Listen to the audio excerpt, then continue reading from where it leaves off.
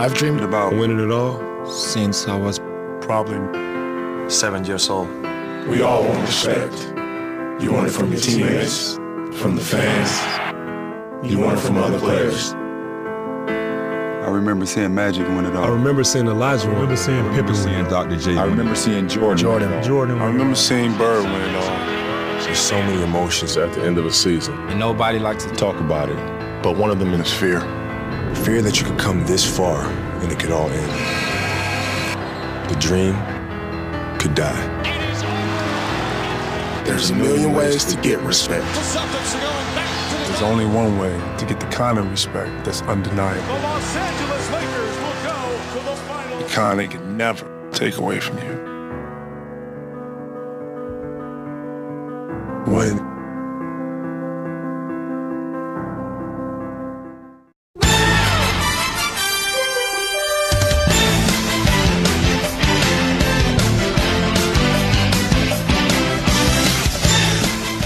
Hello and welcome to another edition of the Time Flies podcast. I'm, of course, your host, Dariel. And as you can see, I have two floating heads and I have one mysterious guest. I got the worlds of Time Flies colliding, my people. I got my guy Micah in the building. You guys know Micah from our preview NBA episodes. And we're back at it. Oh, yes. And go ahead, Micah. Go ahead, Micah. Oh, absolutely. If I may take this time right now, by the way, I'm so glad to be a part of this again. I would love to take a victory lap and really harken back to the preseason when we were making our bold predictions on this very same podcast. When I told you the Dallas Mavericks would miss the playoffs, and sure enough, they did. For many of the same reasons I said. You decided to neglect Jalen Brunson. Look what he's doing in New York. You also decided to give a lot of money to guys that have never really been proven on a playoff scale and don't really play any defense. So look at what they did. They finished dead last in rebounding rate since they traded for Kyrie Irving. Where'd you have them? Do you remember? Where'd you have them? Look, I had them in the play-in, but I had them losing in the play-in, so they wouldn't have made the playoffs anyway. But you get credit.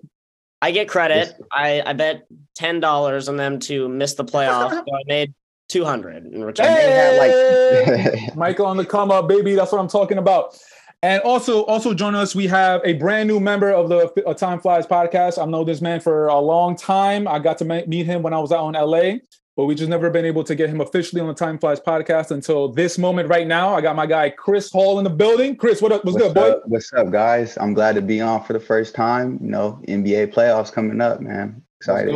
The best time of the year. You know what it is. And I should Lakers, you know. Exactly. I should let the listeners and viewers know. Chris Hall, diehard Laker fan, so he will be repping the Lakers. I'm very interested to hear what he said.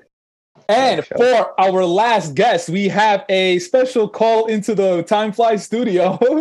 We got Steph in the building. Steph, what's good? Where are you right now? Sure, I'm just, stuck in some LA traffic at the moment. But I'm on my way to my little studio. So halfway through, I'm sure you'll be able to see my lovely face and we'll be able to take it from there. But what's up, man? I'm doing good. It's playoff time again. My Clippers are in. Oh, good. That's good news. And then we'll make our predictions later. And then Dario could tell us all how much he hates Kawhi. That's a fact. 15th time. That's a fact. Micah, do you remember those? Remember in those episodes, I was telling you, and I was getting very adamant that I was like talking to my friend Steph about Kawhi. So you're gonna be able to see him soon. This is the guy I was telling you about and why Kawhi is not worth all the trouble that they went through. I'm looking forward to being a fly on the wall. I remember you saying in the preseason that this season was title or bust for the LA Clippers. And here we are, essentially having the same discussion that we have had the last 4 years, which is a question of health, a question of rim protection, and a question of playmaking. They still have not really answered any of those. And unless you're going to get really an outlier performance over the next 20 plus games from Russell Westbrook, they're going to be at home and they're going to be 1, 2, 3 Cancooning it again. Hey, I got Micah on my side. Let's go. Damn. No, I'm kidding. Damn, the Clipper slander just continues.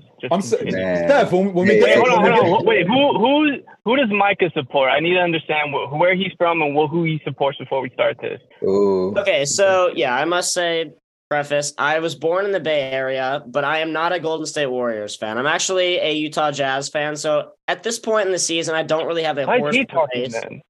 Oh, because I've lived in Salt Lake City for a lot of my life. Yo, Steph, it's okay, man. Just because he's not on your Clipper bandwagon doesn't mean that he's a bad guy. Okay, he knows basketball. He understands what it is to invest in a player that actually plays and not just creates load management and all that shit.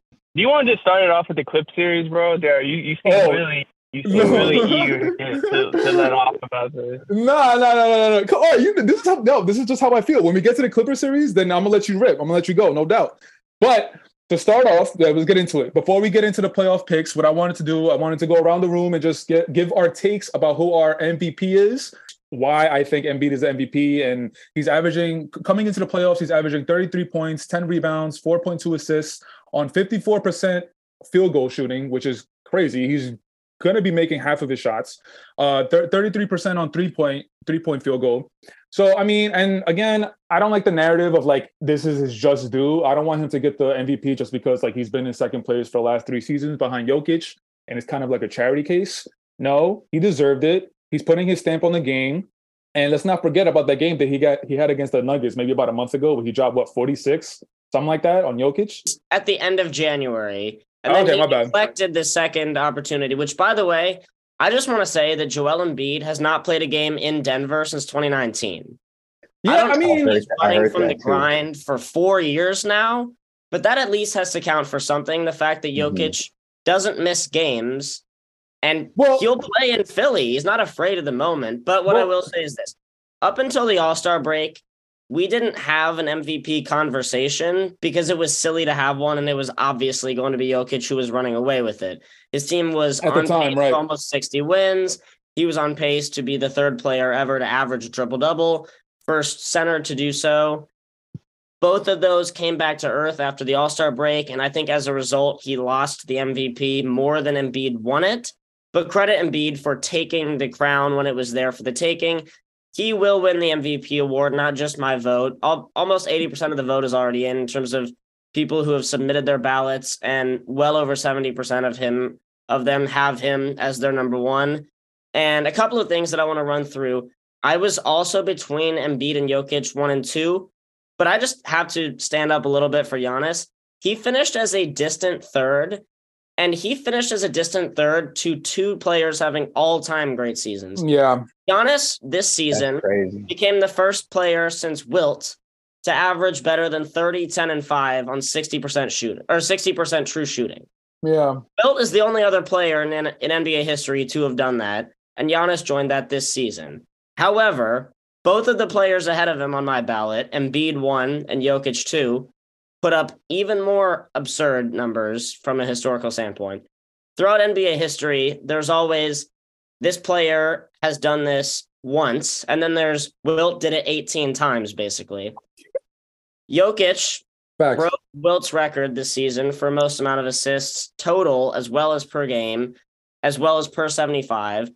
But I think losing the triple-double narrative, as well as his team and his own play really coming back to earth after the All-Star break, and after his team went up by 6 games over Memphis for the top seed in the Western Conference, that bit him.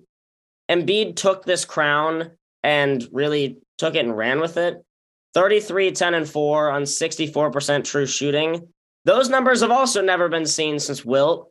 And on top of all of that, the version of Embiid that we saw over the second half of this season, not only offensively, but defensively, was the best player in the league over that span. And while I don't consider him to be the best player overall, MVPs historically have been won over the last 2 months of the season. Take Charles Barkley, for example, take Malone in 97. This is another case of one player was way out ahead of the pack and just decided, you know what?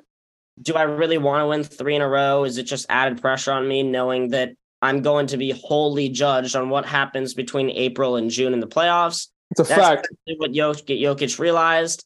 And I think that he lost this MVP more than Embiid won it, but my vote will go to Joel. Yeah, man. So, C-Hall, if you have a pick and you want to let us know what you got. You know what? My guy, has always been Giannis. He's by far, if the Bucks didn't have him, they would easily not be in the race. But I'm gonna give it to Embiid this year. He really fought through at the end to try to really solidify it. Even though they could have gave it to Jokic again, if he was really, on the court, every game, hooping. But I think he kind of took his foot off the gas pedal a little bit towards the end. So Embiid took off. But yeah, Embiid definitely deserved it this year. They could have gave it to him last year. And the year before that. He was in the running for the last 2 seasons. Yeah. Let me interject. Would you have voted for Embiid each of the last 2 years? Because I think Jokic deservedly won it the last 2, but I'm also not going to vote for him this year. The first season he won it, I think he deserved it. Last season, I would have given it to Embiid. Yeah, but the MVP award is a tricky one. We have this conversation every single year. But what does it mean? The most valuable player? Is it the best player? Is it this? Is it that? And then we start getting into semantics. So it's just it's like an inception. You could go deeper and deeper in talking about the topic of the MVP. But C-Hall, do you want to add anything else to your Embiid pick for MVP? He's just like Giannis, except for he just has the upper hand in size. So I think he's super dominant. Nobody could really stop him. And this year he really showed that. His mid range was just dominant, man. He just post up, his defense. He was all around just a stud this year. But last but not least, we got our guy Steph, and he's been waiting very quietly, very respectfully, not interrupting. Steph, do you have a pick for MVP? Who's your guy? I want to start off. I think regular season awards are meaningless because it's just a regular season award. But I don't know. I would give it to Giannis, I guess. But Giannis has been kind of melodramatic a lot this season, kind of been acting like a diva. So I'll give it to Embiid. Fuck it. Yeah, no, I would like to know some clarification on that. Because when you said you would vote for Giannis, is it anything more than just he's the best player in the league and he happens to play on a team with the best record and they won the most with him? Or because I didn't really see anything from Giannis this season, which is crazy to think because I think he's the best player in the league, that made me think, wow, that was one of the more special seasons of his entire career. And even though he became the first player since Wilt to average 30, 10, and 5 on 60% true shooting, I never really had a moment where I was watching him and I was like, I'm in complete awe. That's the MVP. The same way that I have thought at times this season from Embiid and Jokic. Yeah, just give it to Embiid. He's had a great run, especially the past couple months. And like I said, this is kind of a meaningless award to me. I think they should. I'm with Max Kellerman. They should give an MVP at the end of the playoffs, or they should have a playoff MVP, something like that. Regular season now, a lot of stars take half the season off anyway, including my boy Kawhi. So it's just I don't know. That's true. Yeah. I wonder why you don't care about regular season awards. Oh my God. They did change the you have to play a certain amount of games, right, to get MVP next year. So I like how the new CBA agreement. Yeah. Thank God. Yeah. I feel like the NBA, they know that it's not even a controversy, but they know it's going to be a topic every single this time of year. It's what does MVP mean? And then that goes into ratings, that goes into radio ratings, everybody talking about it, and they like it. So, but eventually I feel like they should really, really find the answer as far as okay, regular season, playoffs, maybe playoffs and finals MVP. So, all right, but now we're going to get into some picks. Thank you, gentlemen, for giving me your MVP picks. We're going to find out the answer to that maybe next couple weeks. So now let's get into it. We're going to start off in the West Coast. We're going to start off with the number 1 seed Denver Nuggets versus the winner of the play-in game between OKC Thunder and the Minnesota Timberwolves. So I'll go first, get the party started. I have the Nuggets beating, doesn't matter. I have the Nuggets beating the Thunder or the Timberwolves, and I have them winning in 5. Ideally, I would actually like to see the Thunder in the 8th seed because I just want to see SGA in his 3rd playoff appearance. First with the Clippers as a rookie, second in the OKC in the bubble, and then this would be his 3rd appearance. And SGA took that late this year that we all did not see coming, and when he actually did, we started to see how good of a player he was. And OKC, they finally realized that their time, they need to rush up the timeline because they can't waste any more SGA seasons. Unfortunately, Chet Holmgren was a big part of that plan, but he broke his foot, I believe, last summer. So hopefully next year he'll be able to contribute a lot more to the team. But as far as right now, I just want to see SGA in the spotlight. That's it. I just want to see him in the playoffs. I want to see him because this is the first time that it's actually his team. The rookie, when he was rookie with the Clippers in the playoffs, he was a rookie. He was under the leadership of Patrick Beverley, Lou Will. This is unequivocally his team. And I want to see if he presents any sort of challenge. I want to see how he reacts to being down 2-0, 2-1. And yeah, so that's my pick. Micah, 1 versus 8. Nuggets versus who you got, my boy?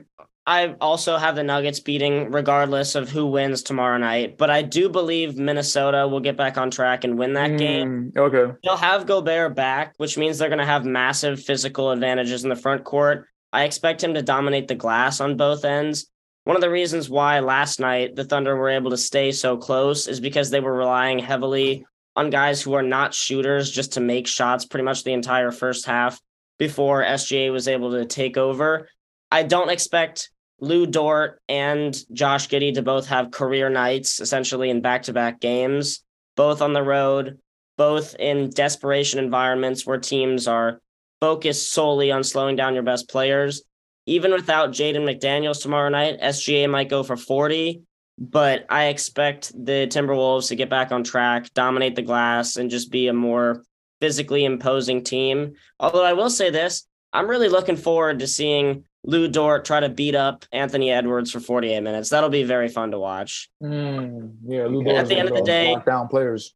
Denver is the second best home team in the entire league. They might have the best home court environment at elevation with those fans. Micah, how many games? Look, if it's the Thunder who win tomorrow night, I expect them to sweep. But if it's the Timberwolves, I'll give them a game and say it's Denver in 5. Gentlemen sweep. Okay. You know what? I got a slightly just different take. I think like what Micah said, I think the Timberwolves will get back on track, and win some games. But I do have Timberwolves, taking Denver in 6. Wow, 6 games, with Gobert back. Anthony Edwards is going to get back on track. He had 7 or 9 points against the Lakers the other night. He played probably his worst game I ever seen him play. So I think he will put up another 20-plus night, tomorrow in the playing game. And then Gobert will be a huge addition back on the defensive track. Cat will probably, put up some numbers, and hopefully they get McDaniels back, to play a little bit of defense. McDaniels is done. He's done. Like, he broke his hand. He's not coming back. Okay. Nowhere near close. Okay. So that's a big loss. But but they're gonna need like Noel and all the other young. They got players, yo. They have players. They could put up points, but they just need that defense to be a lot better. To even compete with Denver. Like Micah said, Denver is tough at home. Home environment, and they go off at home, so they got to grab a game. If they make it after the plan, they got to grab a game in Denver, to even have hope. So I got Denver winning in 6. I thought you said you had the T-Wolves in 6. No, I got Denver in 6. Yeah. Oh, they were going to Denver. So like another game from what you had them. So Seahawks, you had Timberwolves. You had Timberwolves versus Nuggets. Micah, you had Timberwolves versus Nuggets. And I didn't really have one specifically. I said, ideally, I would like to see OKC Thunder. But you know what? Damn it, I'm going to pick OKC Thunder. Because, one, I can't piggybacking off of what Chris Hall was saying about the Timberwolves. They have McDaniels, who's their best perimeter defender. He's out for the rest of the year, breaking his hand crying over. I really don't know what the fuck happened. He punched the wall. Unbelievable. Yeah, but why did he punch the wall? Was it a bad call? Was he frustrated with himself? Or I don't know. I think he was frustrated. And they said he led all of college last year in technicals, which was unbelievable. And he transitioned that same attitude into the league, which is, you got to change that. So now they're suspending the players on the Timberwolves. If they make it farther, they're suspending them now for getting technicals and stuff. So, well, yeah, there is essentially a quote unquote 3 strikes policy over a 7-game series, which is 3 technicals, then you're suspended for a game.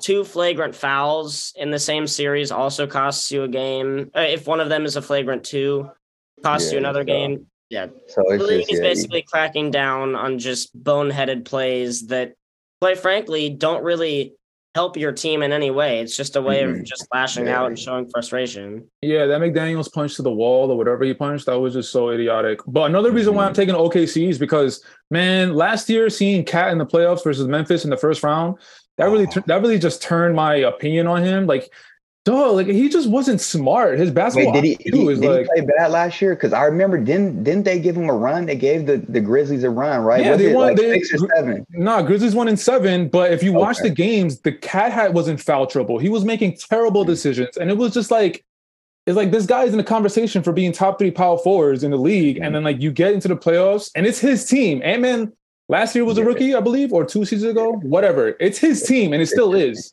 Yeah. And you're making boneheaded plays like that. Like, I just don't like the way he carries himself during the playoffs. And again, I want to see SGA, and I want to see SGA in the playoffs. So, all right, gentlemen, that's 1 versus 8 in the West Coast. We're gonna go a little West Coast to East Coast action. You feel me? We're gonna do the same thing. The 1 seed versus the 8 seed in the East. So the 1 seed Milwaukee Bucks versus the winner of the Chicago Bulls or the Miami Heat. Micah, I'm gonna let you go first, my boy. Who you got? I'm sticking with the Bulls tomorrow night. Again, I think this is one of those games that I'm going to watch, but also just be thinking in the back of my mind, does it really matter who wins? Because I expect the Bucks to just trounce whoever wins tomorrow night.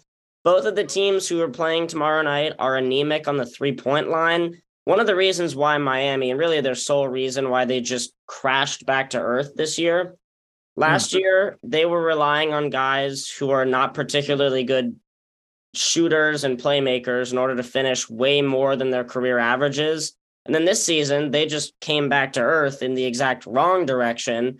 And you saw it pretty much on full display against Atlanta. They lost the 3-point margin. They didn't have guys to clean up on the back end, and they were getting killed on the glass. Chicago, contrary to what Laker fans would have you to believe, Chicago has actually been the number 1 defense since the All-Star break, and they found a way to really slow down the Raptors.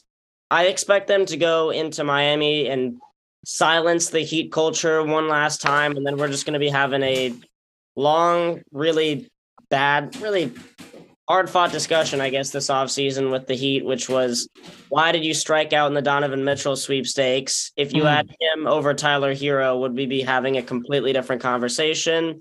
But again, I think that the Bucks are going to sweep whoever wins tomorrow night, but I think Chicago will pull off the upset. Okay, so you got Chicago winning tomorrow, and you got the Bucks versus Chicago, and you got Bucks in 4 in that series. Sweep. Yep. Before we move on, Steph has joined the building. Steph, what's good, boy? How you doing? I'm here. Can you guys hear me? Yeah, we're all good. Yeah, we're all good. So, Perfect. Steph, right now, we just got finished doing the 1 versus 8 seed in the West Coast. The Denver Nuggets versus the winner of OKC Thunder or Timberwolves. You want to give us your pick? Who do you have winning tomorrow, OKC or Timberwolves? And then the winner of that going against the Nuggets. Who do you got? I got OKC winning tomorrow. I think the emotional impact of that terrible loss by the Timberwolves, they had every opportunity to win that game and they just could not. It was so frustrating. So I just think they're not, and something's wrong with that 8 seed. Every year in the West, whoever has that 8 seed just doesn't make it. So yeah, I got OKC beating Minnesota, and then against Denver, I want to say 5, but I like my boy Shea, so I'm gonna say 6. So I'm gonna say Denver in 6. Okay, cool. You keep giving me ammo, Steph. You keep giving me ammo. What ammo? The ammo is, why are you doing this to yourself? Why do you want to watch SGA fucking succeed in the playoffs and keep watching? Because that's my boy regardless. Like, bro, I'm not the one who was in the front office who made the decision to trade him. Like, that's not on me. No, I'm not. That's not me, bro. The fucking time. That's not me. Look, you can ask Santiago. He is my witness, bro. When I heard about the trade for Paul George, that night, he's the one who told me, he's like, yo, you guys just got Paul George. You traded for him. And I was like, well, who did we give up? I was like, fuck, like, do we give up SGA? If it was up to me, dog. Look, I'm going to explain it. If it was up to me, I would have kept SGA and had him run with Kawhi with whoever was on the team back then. I think Patrick Beverley, Lou Williams, whoever.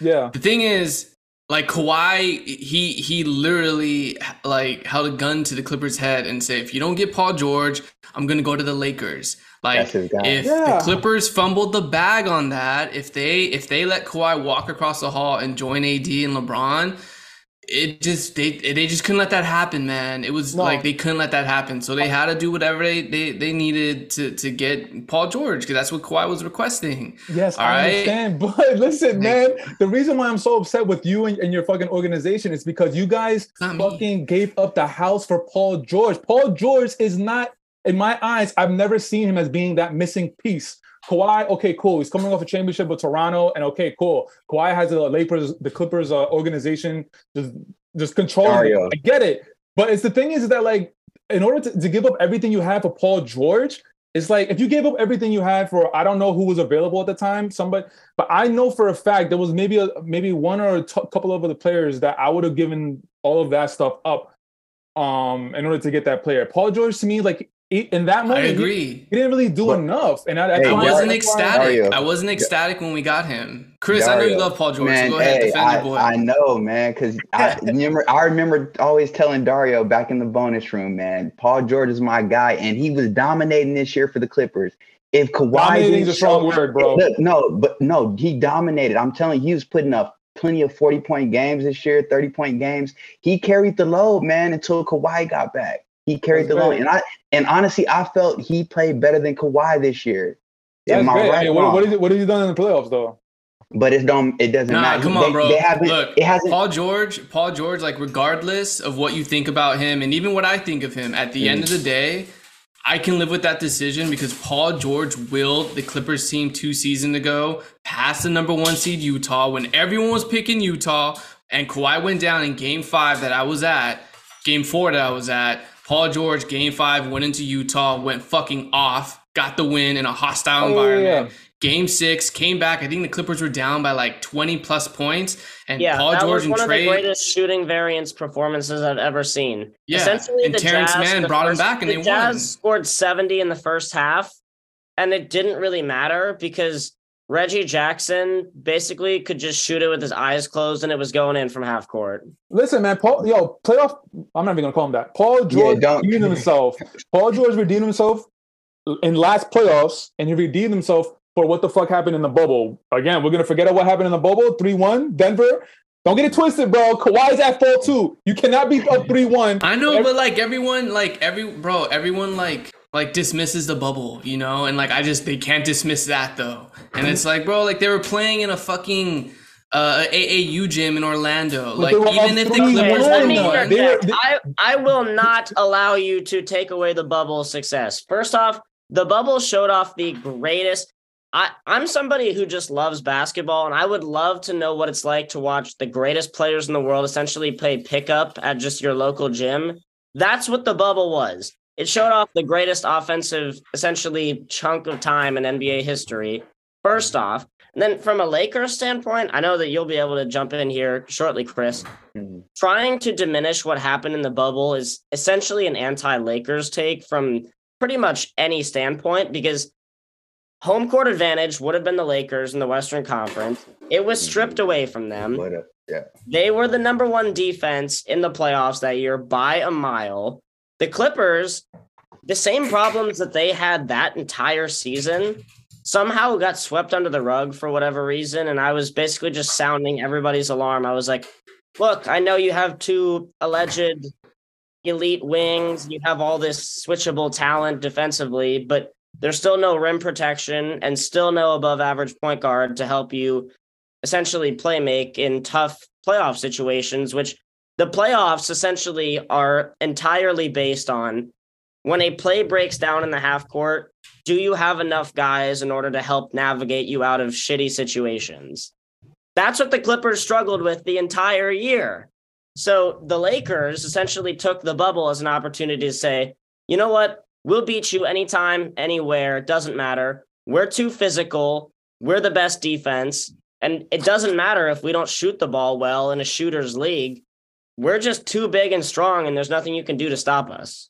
I mean, that's great, but the bubble's not the NBA every year. You know, like they didn't have real fans. They didn't have to travel on a flight. They went back to a comfy hotel room. The Bucks won the following year with the same formula. The Bucks were not a good shooting team. Yeah, but we're talking about like the atmosphere of the games. Like they're playing in a bubble. Like it doesn't. Like I don't know. And they had a 3-month break in between the bubble and when the pandemic started and ended the regular season. Like everything lined up the Lakers' way for them to win that championship. Nobody knows if AD and LeBron would have stayed healthy and made it through the playoffs if there was no pandemic. Because they cared about the regular season. But Micah, nobody had the home court.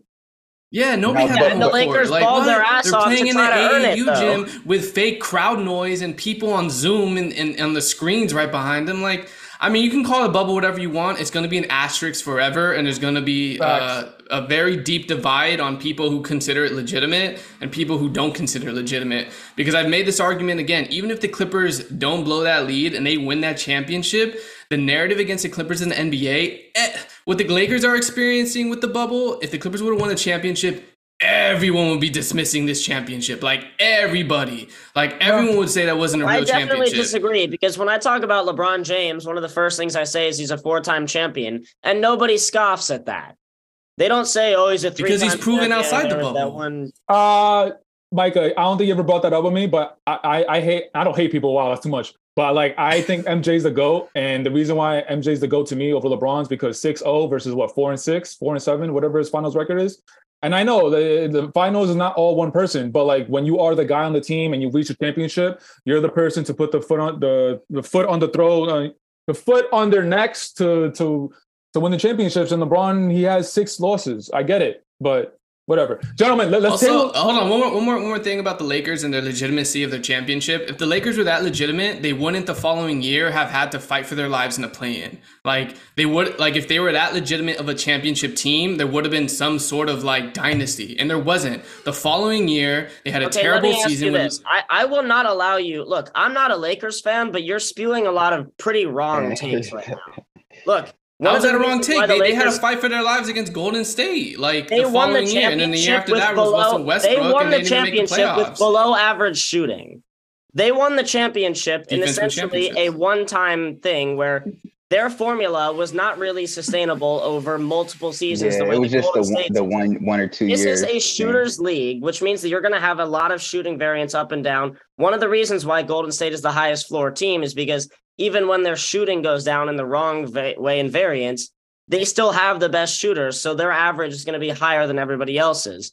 The Milwaukee Bucks won the following year with almost the same formula, which is we don't have a whole lot of great shooters on the team, but we are going to dominate in the half court defensively, and we're going to win in transition offensively.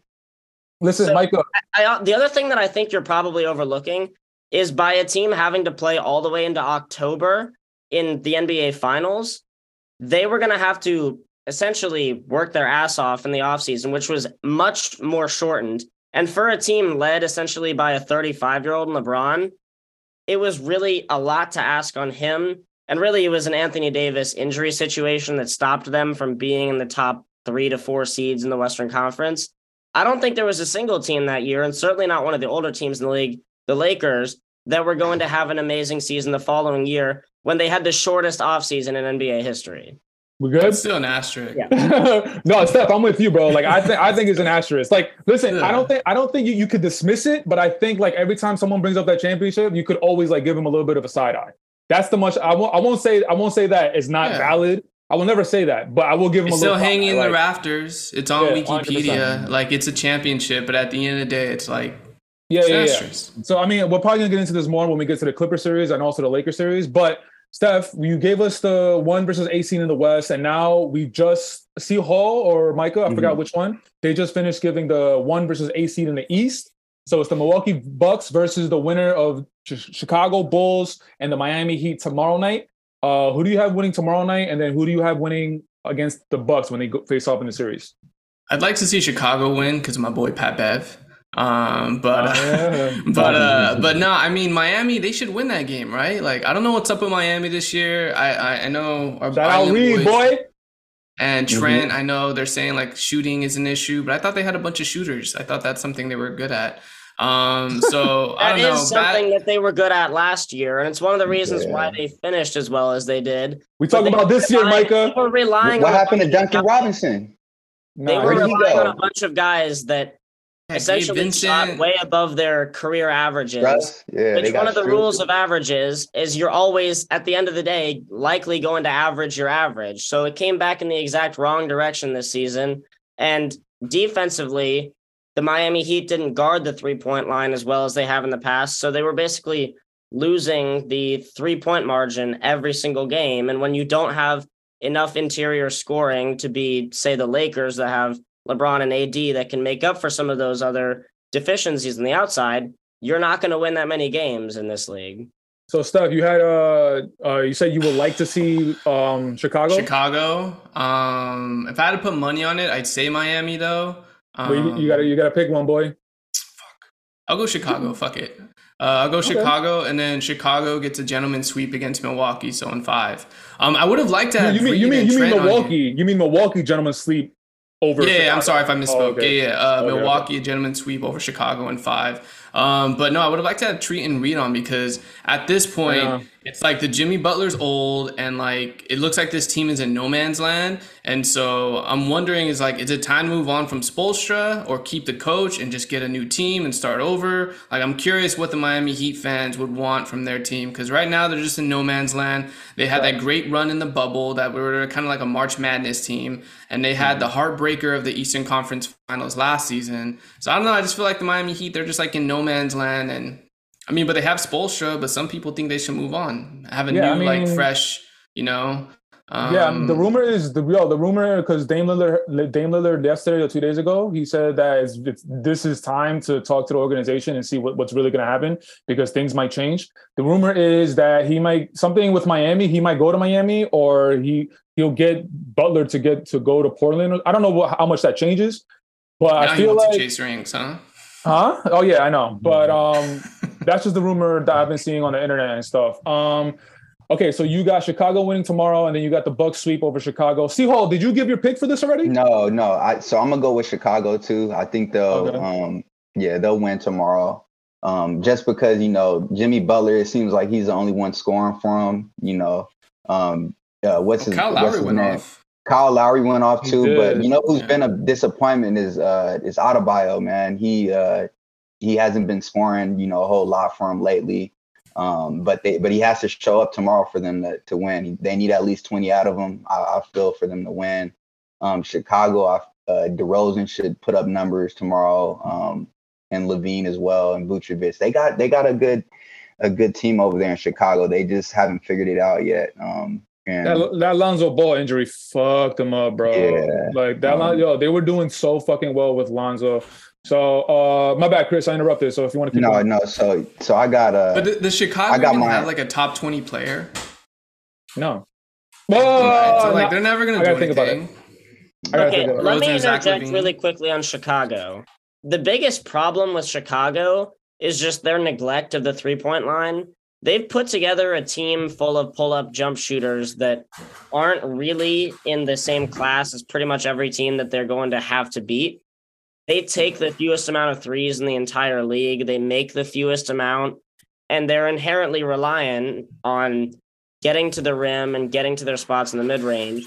They're also a team that doesn't get to the free throw line as much. So if you ever have a night when you're not crisp in pretty much all of your executions from inside the arc, you're losing some of the most coveted shots in the entire league. And just from a purely math standpoint, you have to be pretty much perfect in order to overcome some of those deficiencies. And look, they can have nights when Levine and DeRozan are both hot, but unless that's the case, you're going to lose against better teams. All right, so I'll go. I have the Bucks. I got Chicago winning tomorrow night because the Heat, I don't know, they've just been looking really weird lately. A lot of bad body language. I don't know what's going on with the team. Like, it just looks like they're not together like they were last year. And again, not the Jimmy Butler, just the whole organization is looking like, okay, what are we going to do? So I got Chicago over Miami tomorrow night. I'm sorry, Trent and Reed, shout out to you guys. We wanted you on the podcast, but shit happens. And then Chicago versus Bucks. I'm going to give a gentleman's sweep, Bucks over Chicago. Listen, last season, the Bucks beat the Bulls in a gentleman's sweep. And it was because Zach LaVine was playing through injury, but like I feel like that's the news on Zach LaVine every season. Is like is his knee healthy? Like, he's this high flyer. He's one of the best underrated players in the league, but he can't show it because he's injured. And then, like, now the game against Toronto, I heard someone when they were announcing it, they were just saying how Zach LaVine feels like he's 100% and he's very confident in his knee. So if he's confident in his knee, I want to see it. I want to see him actually ball out. I want no excuses. I want to hear that you're healthy, and I want to see you. I want to see you in the spotlight without having any excuses of like, I'm injured, I'm hurt, I was playing through something. And hopefully it could go 6, because I could see Chris Middleton is not, he just hasn't been himself this year. Is very inconsistent because of injuries. So, I mean, they need Chris Middleton in order to be himself, in order to win a championship, in my opinion. So if he's not healthy and if he doesn't seem like his old self, I think the Bulls could push it to 6. But for now, I have the Bucks in a gentleman's sweep. Okay, so now we're going to move back to the West Coast. We're going to go for the 4-5 top half, 4-5 in the top half of the bracket. So we got the Phoenix Suns versus the LA Clippers. Let's go! Steph, this is you, baby. All you. You go first. Red carpet. Man, there's a lot of talk about like how they should have lost that last game against the Suns, so they would have been the 6th seed and they could play the Sacramento Kings and be on like the easier side of the bracket, because obviously on this side you have the Suns, who now everyone's picking the Suns with Kevin Durant. And then also, even if you get past the Suns, you got the Denver Nuggets, who, you know, are the number 1 team in the West and have Joker and Jamal Murray and Michael Porter Jr. So it's definitely the tougher road to the Western Conference Finals. Do you have confidence in your team or not, bro? Okay, so don't dance around the question. Come on. Do you have confidence in the Clippers or not, dog? From a completely analyst point of view, I would probably say based off the way things have gone this season for the Clippers, I would say Suns in 6. But the fan in me, look, whenever the Clippers are doubted for whatever reason, that's when they play their best. You know, they've been doubted in a lot of series in the past. They were doubted against the Dallas Mavericks, both series in the bubble and then in the series the following season. And they won in both those series. They were doubted against Utah when Utah was the number 1 seed. They won that series. So I just think whenever they have low expectations, they tend to like do really well. And whenever they have high expectations and everyone's picking them, they shit the bed. So I don't know what it is. But no, I mean, from an analyst point of view, I would probably pick the Suns in 6.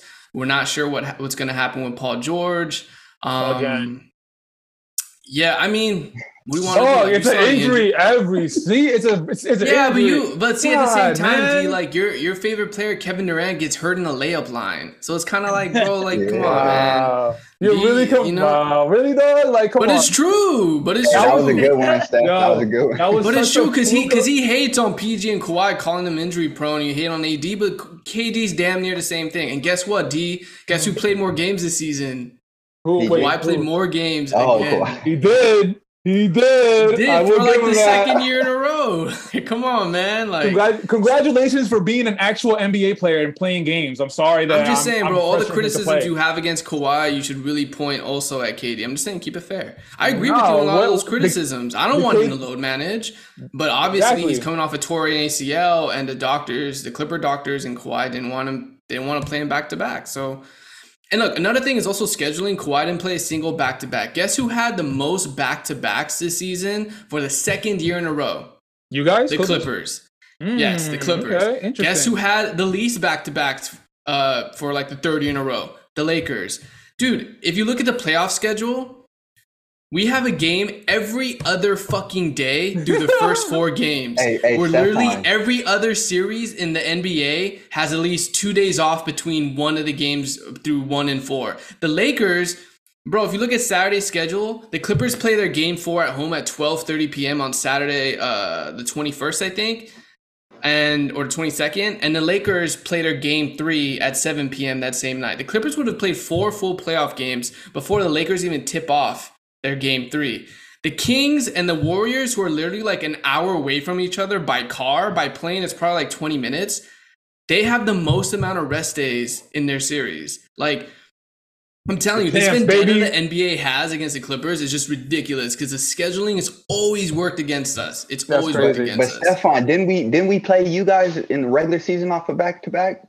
So yeah, one back-to-back. You know how many times we played the Lakers off our own back-to-backs, but we never make excuses? Like, yeah, we had 3 days off, but we had so many days off in, like, the end of the season because we had the most – we played the most games out of the entire NBA prior to the All-Star break. Like, we played the most games out of everyone prior to the All-Star, where everyone else had 2-3 days off all the time. We were playing back-to-backs multiple times in January, December, and February. And that's why Kawhi missed a lot of these games. It's because he didn't play a single back-to-back until, I think, the final back-to-back of the season, which was the last 2 games. Yeah, I don't know, man. Schedule's always worked against us. It's a narrative that nobody wants to talk about, but I'm going to fucking talk about it. Because Adam Silver loves the Warriors and loves the Lakers and gives them all this time off in their playoff series, and we have to play every other fucking night. It's crazy. No, you should bring that up, and I'm not going to fault you for that, but it's just the Clippers, man. The Clippers don't know how to fucking, like everybody says, the Clippers will clip. It's just like they give us every reason to clip, man. They give us no advantage. Like I said, the Clippers clip. They have bad luck, but sometimes they bring on their own bad luck. Like signing Kawhi, who was, in my opinion, injury prone. I wouldn't not going to sign Kawhi after that season. You know what? You are right, because after that season, he went to Toronto. I get it. He had all the leverage. Okay, cool. But then to mortgage the future on fucking Paul George, like that's a Clipper move, bro. I get it. You didn't want to do it. You wanted to hold on to the whatever. But still, you guys did it, which everyone knew for Paul George. Not everybody, but basketball heads knew that Paul George was not it. Anyway, what we didn't talk about, what I always wanted to talk to you about, is the fucking Westbrook trade. Tell me what were your feelings when it happened, and tell me your feelings going into this playoff series with Westbrook. Are you trustworthy? I want to go next on this. I will let Steph go first, but I have a lot to say on the Westbrook trade. All right, bet. Steph, red carpet. This is the first time I'm hearing you talk about the Westbrook trade and your whatever. Just let me go. Well, I messaged you and Santiago in our Instagram group chat because I felt like the Clippers panicked at the trade deadline. Like, I'm a huge fan of Luke Kennard. I'm a huge fan. Like, for whatever reason, Ty Lue wasn't playing him. He wasn't in the rotations. For whatever reason, apparently it was an issue because every time we gave him the ball, he wouldn't shoot. And Ty Lue was like, yo, fucking shoot. That's what we're paying you to do. And he would just, like, pass it. So they traded him for Eric Gordon, and Eric Gordon's another old, slow player who, yeah, he can get hot and shoot it really well, but he's just like Norman Powell. They're basically the same player. So I don't know why you trade Luke Kennard, who's balling on the Grizzlies right now, and who had, I think, the highest three-point percentage again this season in the NBA. I thought that was a very panicked move. And then, I mean, John Wall didn't work out, so whatever. They got rid of him, and we got Bones Highland, who I like. And then we got Mason Plumlee, who we needed a backup big to back up Zoo. As far as Westbrook, man, I don't know, man. There's something about that guy that just has bad luck. He did not do well in his first 5-6 games with us. He blew a game against the Kings where he turned over the ball. Lately, he's been doing better, especially since PG has been out. He's kind of stepped up and kind of has sort of returned to old form Russ. But going into the playoffs, I'm excited to see because honestly, this is Russell Westbrook's last chance to really get a shot at the title. I don't know what happens to them after this season. I think if we lose in the first round, I don't think we're bringing him back. I don't know who's going to sign him. I don't know what contender will have use for him. So I think this is his last shot and we'll see what he does. Are you leaning more towards like trusting Westbrook coming up in these playoffs, or are you leaning more towards like, I don't think we have a choice. Kawhi can't beat the Suns by himself. He's going to need another prolific scorer, and that's going to have to come from Westbrook. So either him or Norman Powell, but Norman Powell's so like inconsistent. Like he'll have great games, but then he'll have terrible games, and he's a liability on defense. Or I like Westbrook a little bit more on defense than I do Norman Powell. Man, it's just like you see your roster is like Kawhi, cool, and then Bones Highland coming off the bench. Paul George, cool. And then you got Norman Powell, who's inconsistent. It's like a highlight, a low light, highlight, low light. And then another thing is, I've been wanting to ask you this, Zubac, like the Mason Plumlee pickup. I think that was a great backup big pickup. Yeah, I like Mason Plumlee. He's athletic, he's agile, he gets up and down the floor. I've always loved him as a player. Fucking Zoo, man. Like, I don't know with this guy, bro. Like, I get it. He puts everybody in the rim. He just dunks everything. I love that from a big.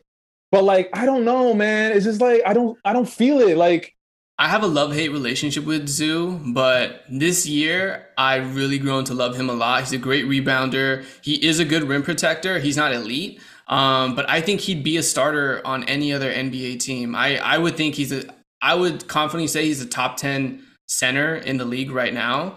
I like him. I think, yeah, he has bad games, but really his bad games is when he's just fatigued because Zoo doesn't load manage. He plays every game. He's like one of the only Clippers that suits up every night.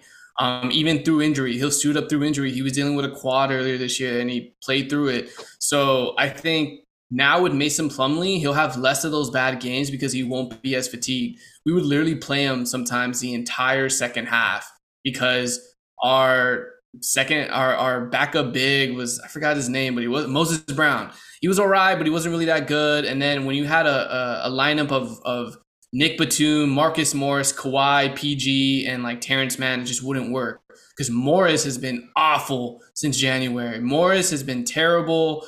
He's been a liability on defense, been horrible at shooting. It's just not the Morris that has been like clutch for us in the past couple seasons. So he's been terrible. And this is another thing. Ty Lue also should be put on the hot seat because he had this amazing roster that was supposed to have all this depth. And it's like he still hasn't figured out the rotations. And he was so stubborn about leaving Morris as a starter until he finally removed him in like late March and replaced him with Nick Batum. It took him 3 whole months of bad data from Marcus Morris for Ty Lue to finally be like, all right, we'll make the switch. Like it was just, Ty Lue's been very suspect this season. I don't know. Apparently, like you sent me that video, he lost all these family members in like a period of a couple weeks or a month. Like, I don't know, man. He's just his rotations have been really bad. And I just think he plays a lot of the older players, and the older players can't keep up with the young teams like the Kings. And we would have bad losses against the Pelicans and the Timberwolves and all these young teams because the old guys would get off to such a bad start because they didn't come with that pace where you should have been having like Terrence Mann, Bones Highland, Amir Coffey, or Luke Kennard who can kind of bring that pace up and then, I don't know, bringing the old guys. He honestly reminds me a lot of Doc Rivers, bro. I'm like, what the fuck happened? Like, when did we get Doc Rivers 2.0? So, I mean, he was Doc's assistant forever. Yeah, he learned from Doc, so he's going to be a similar coach. Yeah. But like I said, when Clippers are doubted, we can do great things. So don't be surprised if we beat the Suns. Okay, so as I look at this series against the Suns, obviously from a Clipper standpoint, the best thing you can do, honestly, is to make this series as disgusting to watch as possible. If you make this series into a who essentially has the less worse of the entire night, then you actually do have a chance. And what that really preys upon, though, from a matchup standpoint, the Phoenix Suns, since they acquired Kevin Durant, their lineup of Paul, Booker, Durant, Josh Okogie, and DeAndre Ayton has murdered the entire league. During that time, they've been the number 2 offense and the number 1 defense when all those guys have been on the court at the same time. And one of the reasons why is because they really have not played any teams that have had professional shooters all over the floor.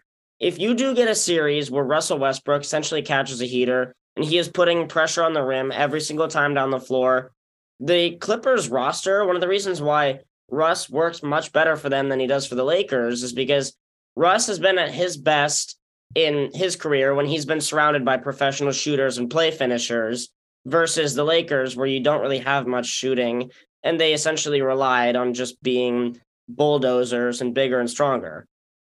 The Suns are a team that is susceptible to essentially being bullied on the inside. And one of the reasons why the Clippers are kind of dangerous is because they have guys who can shoot the ball as well as attack closeouts and finish at the rim. So if you do get a series where essentially Zubac outplays DeAndre Ayton, you're going to get a series where the Clippers can damage the glass, and you can also essentially, you're still looking at an uphill battle most likely, but outside of the guys that start for the Phoenix Suns, I'm not sure they really have anybody else on that roster who would essentially get any minutes for the Clippers, for example.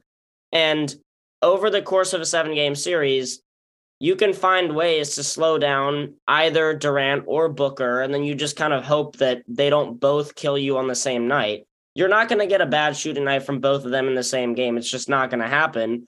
But one of the reasons why the Suns are kind of susceptible is because They don't have any bench.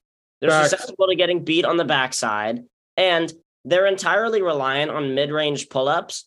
They shoot the most mid-range pull-up twos in the entire league, and they shoot the fewest amount of free throws. So on any given night, if you do have a Ty Lue coaching masterpiece, you can switch everything. You can get multiple defenders and closeouts on every side. You can make Durant see a ton of different bodies. And in theory, I think this could be a Robert Covington and Terrence Mann kind of series where you see them a little bit more. If the Clippers are going to lean into, we need Kawhi to score 40 every game until Paul George hopefully returns midway through the series, and you essentially get a Russell Westbrook getting DeAndre Ayton into foul trouble kind of a series, Ivica Zubac's also damaging him on the backside, that would be the way that I could see this happening. Because, look, when the Suns have had their starters on the floor, they've killed everybody. But they have really struggled when you don't have Durant, Booker, or Paul. When it's only been 2 out of the 3 of them with this current roster, they've actually struggled. So if you can get any night when DeAndre Ayton gets into foul trouble and you're able to prey upon a colder shooting night from one out of Durant or Booker, you can hang with them because they don't get to the free throw line and they shoot some of the most difficult shots in the league over and over and over again. I think that's something that could potentially work to the Clippers' advantage, but I'm not going to pick them, especially without Paul George for the entire series. It kind of bums me out because in theory, this series should be a really fun matchup if Paul George were fully healthy, because if Paul George was healthy, if Kawhi was healthy, I get the caveats. Hey, KD might not make it through the series, bro, the way he's fucking getting hurt. KD's injuries are fluke injuries, bro. Fluke. Yeah, the layup line is super fluky, bro. That's a fluke. Bro, it was a wet spot, bro. The OKC player kind of got under Paul George when he was landing, man. That's a fluky injury, too. That's not on him. No, I understand that. I understand that. I'm just saying that KD's injuries, literally someone's rolling into him or a wet spot on the floor where he rolled his ankle. Correct. This past injury with Paul George, yeah, he just landed funny. But it's just like, it's Paul George, and he plays for the Clippers. It's like, of course it would happen. And I'm not blaming it, but it's just like, you can't not see it.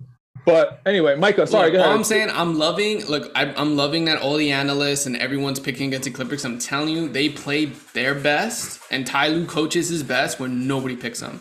I agree with you with Rocco. I think Rocco could be a huge contributor to this series, but Ty Lue doesn't fucking play him. He barely plays him, and it's so frustrating. The playoffs are a different animal, and the playoffs... I hope so. They are a different animal. This I know. I also know that Ty Lue is no stranger to benching a guy for an entire series because they just don't fit the mold of what we need to do to try and stop the other team as well as attack on the other end. If the Clippers are going to win one of the first 2 before Paul George is hopefully able to return when they come back home for Game 3, it'll be because Kawhi caught fire and the Suns... I would assume that the Suns probably keep as much of the load off of Kevin Durant as they can because he's still kind of coming back from an injury, and they'll put Josh Okogie on Kawhi Leonard. But I would assume that the Clippers also do kind of the same thing on the other end, which is if Josh Okogie shoots 10 threes, we'll live with it. If he makes 5 of them, then we're not going to have a chance to win anyway. But we will just dare him to shoot every time that he catches the ball. And he knows that he has to take those shots because teams are kind of known for in the playoffs, which is defending 4 out of 5 guys. If you ever have a guy that's on the floor that's not a big, that can't shoot, that guy's going to be dared to shoot it. The playoffs are not about your weaknesses.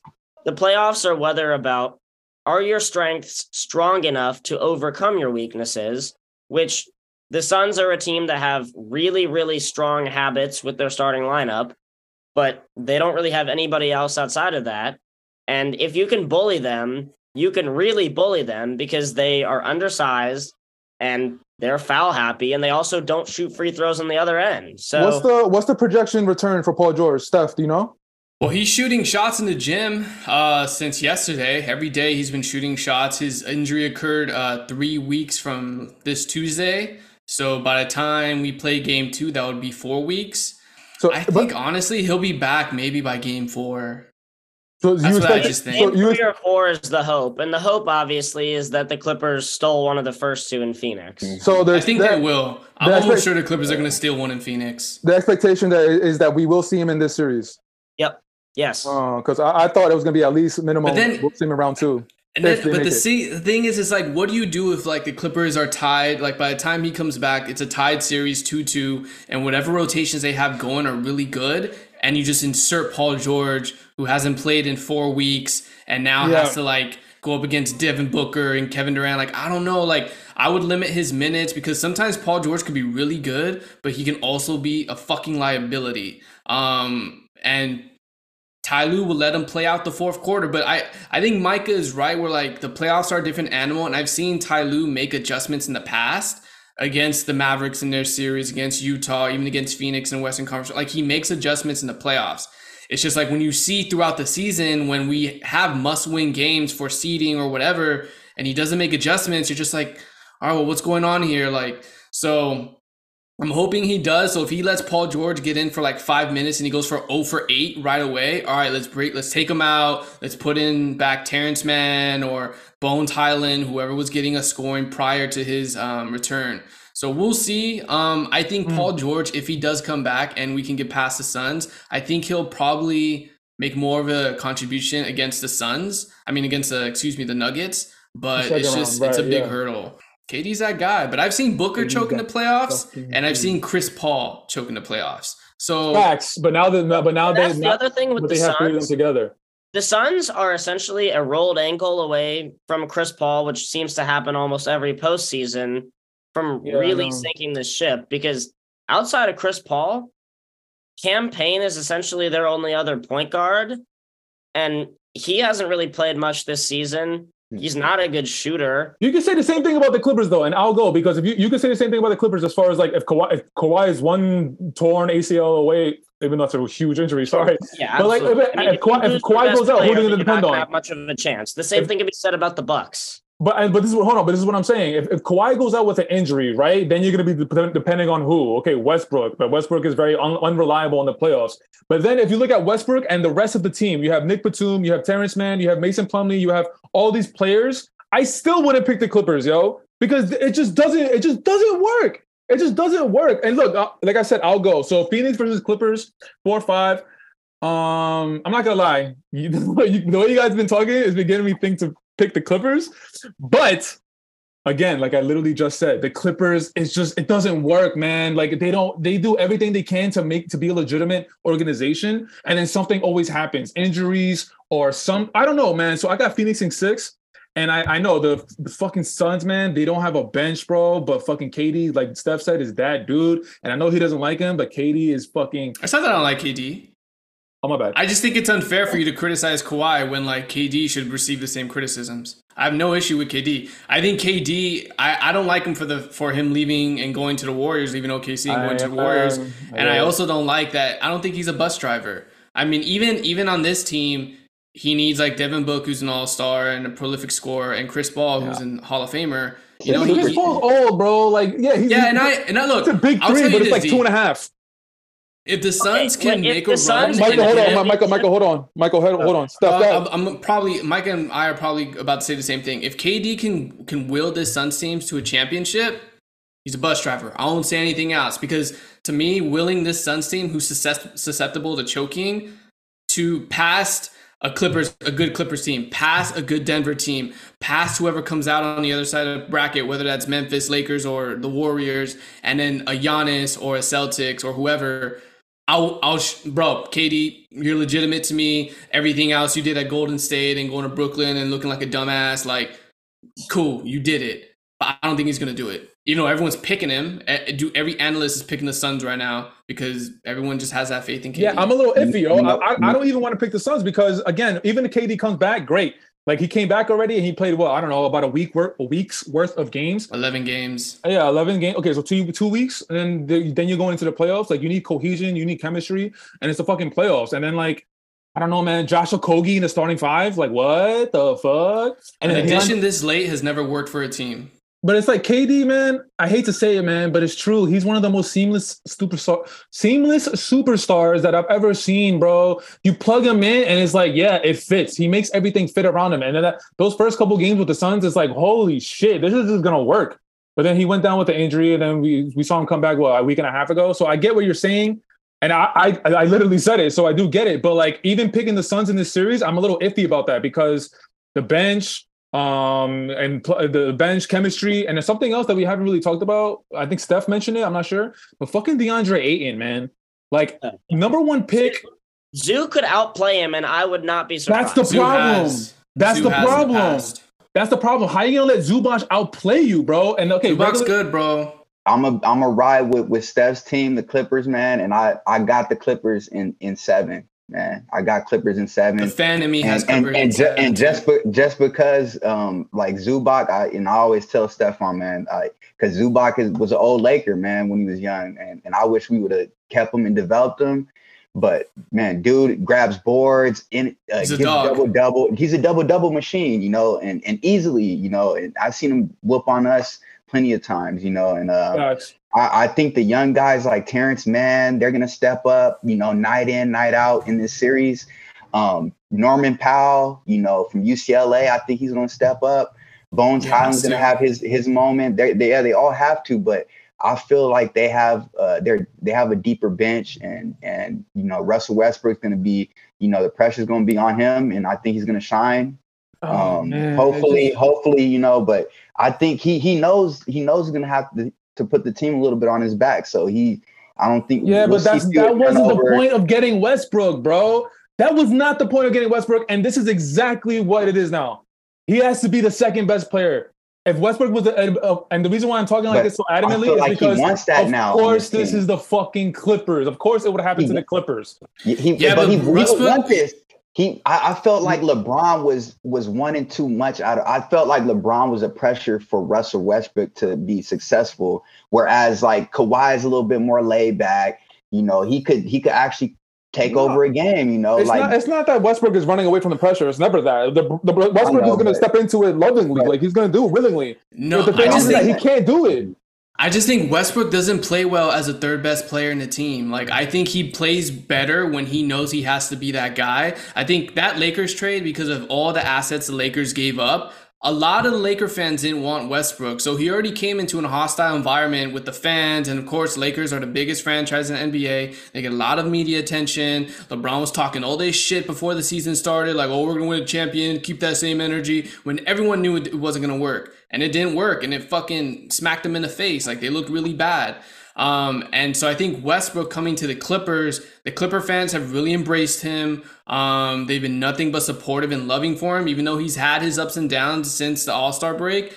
Overall, we support him, and I hope Russell Westbrook does well, because I think everyone can agree that we love Russell Westbrook's dog. Like, no matter how his personality is with the media and how dismissive he can be, everyone loves that dog Westbrook. Everyone supports that, and everyone wants to see that version of Westbrook. And I think this playoffs is really his last opportunity to do so. It's going up against KD, his old teammate, and nobody's picking us. Everyone's dismissing this series. It's getting the least amount of media attention because everyone thinks this is going to be a cakewalk for the Suns. So definitely not. But yo, that's setting up. That's what gets Westbrook into problems. His dogness, bro. His fucking stubbornness, bro. And now that he's slotted as the second best player because Paul George is out, now his head is going to get even bigger. And you take what Westbrook gives you, which is, yes, a lot of intensity, always going to be there, always going to ride for his teammates, but you're also going to take stupid ass basketball IQ plays, bro. Turnovers. But you know who's gonna stop that? Ty Lue, because Westbrook did that against the Lakers in the most recent game. First quarter, goes off, shooting threes, making layups, driving to the hoop. Second quarter, plays like shit. Second half, Ty Lue sat him most of the second half, and he had Bones Highland, and Bones Highland went off. So if Russell Westbrook starts making stupid turnovers, taking bad shots, I think Ty Lue is going to be the one to be like, all right, Russ, thank you for the 10, 15 points you gave us in the first half. Now chill. Bones, I mean, Eric Gordon take over, or be vice versa. He has a terrible first half, and then maybe in the second half he gets a little run and gets hot. It's really gonna be on Ty Lue to navigate that. We'll see. This is gonna be obviously Ty Lue's first time coaching Westbrook, so we'll see how he uses him. All right. I mean, everyone gave their take about the series. Now let's move on to the East Coast. We're gonna go 4-5 seed. We're gonna go Cleveland Cavaliers. Let's go. Who do you got? Hold on. Yeah. Of course, I'm gonna go first. You're the Knicks fan, so I'm not a Knicks fan. I'm not a Knicks fan. Man, you're a Julius Randle fan now. He's a big Knicks fan. No, man. He's post basketball fan. Exactly. Listen, man. Yo, the Knicks have sucked forever, bro. The last good season we had prior to the fucking 2 seasons ago. You notice they said we. Did I? Oh, fuck. Just said we. Listen, you man. Just said we, bro. Yeah. Fuck. Okay, you're right. Bro, it's high. Nah, man. The Knicks, they just sucked forever, and they broke my heart as a kid, and I can't be a bandwagon fan, so I gave that up, bro. But I love to see them do well. I love to see them succeed. And when the Knicks are in the playoffs, the NBA is better, especially the Lakers, the Knicks. When those two are in the playoffs, then the NBA is better. The energy is just better, bro. I don't know. You can feel it. In New York, dog. Maybe. And Madison. The Knicks have never been good in my entire life. And That's a fact. That's a fact. That's a fact. And that's why the people in New York, not we, but the people in New York are very excited. Because I know you're gonna get into that. How do you feel about Josh Hart, man, the ex-Laker going to the Knicks, man? I like that pickup. Him and his old teammate. I've always liked Josh Hart. Josh Hart is one of those, he's like Mr. the garbage man. Like, he does everything that the garbage man does. He just picks up rebounds, loose balls, he hustles, and everything needs that. But he also has skill. He could also put the ball on the floor. He could also attack the rim. And he has a good basketball IQ ever since high IQ. Villanova, right? Exactly. He played with Brunson and Villanova. Yeah, so that's a nice little tag team right there. But yeah, I do like that pickup. But as far as the pick, I'm riding for the New York Knicks in 7, baby. The Knickerbockers. Let's go. For someone who's not a fan, you're super excited about it. Yeah. You want to know why? Because the last time the Knicks got past the first round was 2012, 2013, when they ran up against Indiana Pacers and they lost to fucking Hibbert. Paul George. Yeah, whatever. Hey, don't hate on those Pacer teams. The Pacer teams are fun. PG was a fucking beast in my life. Injury. Yeah, he was. No, I love those Pacers teams. And then he had the freak injury, and that halted his momentum a little bit. Even though I still think Paul George would have had the same career as he had right now. That's a story for another day. But yeah, the Knicks in 7, man. But it depends. Yo, this Julius Randle ankle situation is getting me a little nervous. Of course, it would happen with the last 2 weeks of the season. Wow. But I think he's supposed to be playing in game 1, so hopefully that's good. But then, of course, your first real game is your first playoff. He's not going to be himself. You got to wait a couple games. He needs 30 though. He needs 30 first 30 game. Points? He needs to go for at least 25, 30 for them to win. Probably, yeah, because other than Julius Randle, Jalen Brunson can put up points on the board. But what I'm looking for Jalen Brunson, I'm just looking for Jalen Brunson to be that leader that the Knicks have always fucking needed. And Jalen Brunson has finally provided that. We have seen that all regular season, but now the lights are on. He has experience in the playoffs. He knows, when Luka went out last year, when they were playing Utah, everything fell on Brunson's shoulders. He dropped a 40-piece chicken nugget on them. And now with the Knicks, this whole season has been on Brunson's back, and he's been accepting of the pressure. And now with the playoffs, he knows the pressure is going to be even more. But I really think he's going to come through in the clutch. And yeah, man, I mean, Cleveland, they have a really good talented team. But Darius Garland, this is his first time in the playoffs. Evan Mobley's first time in the playoffs. I mean, Jarrett Allen has been in the playoffs. They're a solid team, bro, and I like them. But Donovan Mitchell, man, he's an all-star, but he's not a superstar. There's something missing with him to take him to that next level, and I don't think he's going to be able to achieve it. And the Knicks are going to win the series by just grit and grind. They're going to make it dirty. And yeah, man, so I got Knicks in 7. So, man, Cavaliers are low-key. If I had to pick a dark horse in the Eastern Conference to win, I would give it to the Cavaliers, man. I like Spida. I like Donovan Mitchell. I like Darius Garland, Evan Mobley, Jarrett Allen. I think they got some good pieces. Karis LeVert, who has home field or who has home court advantage? Cavs. Cavs, yeah. I can see them winning in Madison Square Garden. So I'll say Cavs in 6, and I just think Spida Mitchell, he's in another good situation. I think he can lead them past the Knicks. The Knicks have been good. I've seen a couple of their games, definitely both games against the Clippers, and I've seen a couple others when they're on national TV. Jalen Brunson is that dude. He should get more respect, and I think he's a great player. I just think Knicks, just like the Clippers, just have some bad juju that they can't seem to shake off. And Julius Randle, not a big. What examples do you have? They haven't even had examples. The fact that they've been shit for like the past like 30 years, like. Yeah, but we haven't even got to the playoffs to see if we're like.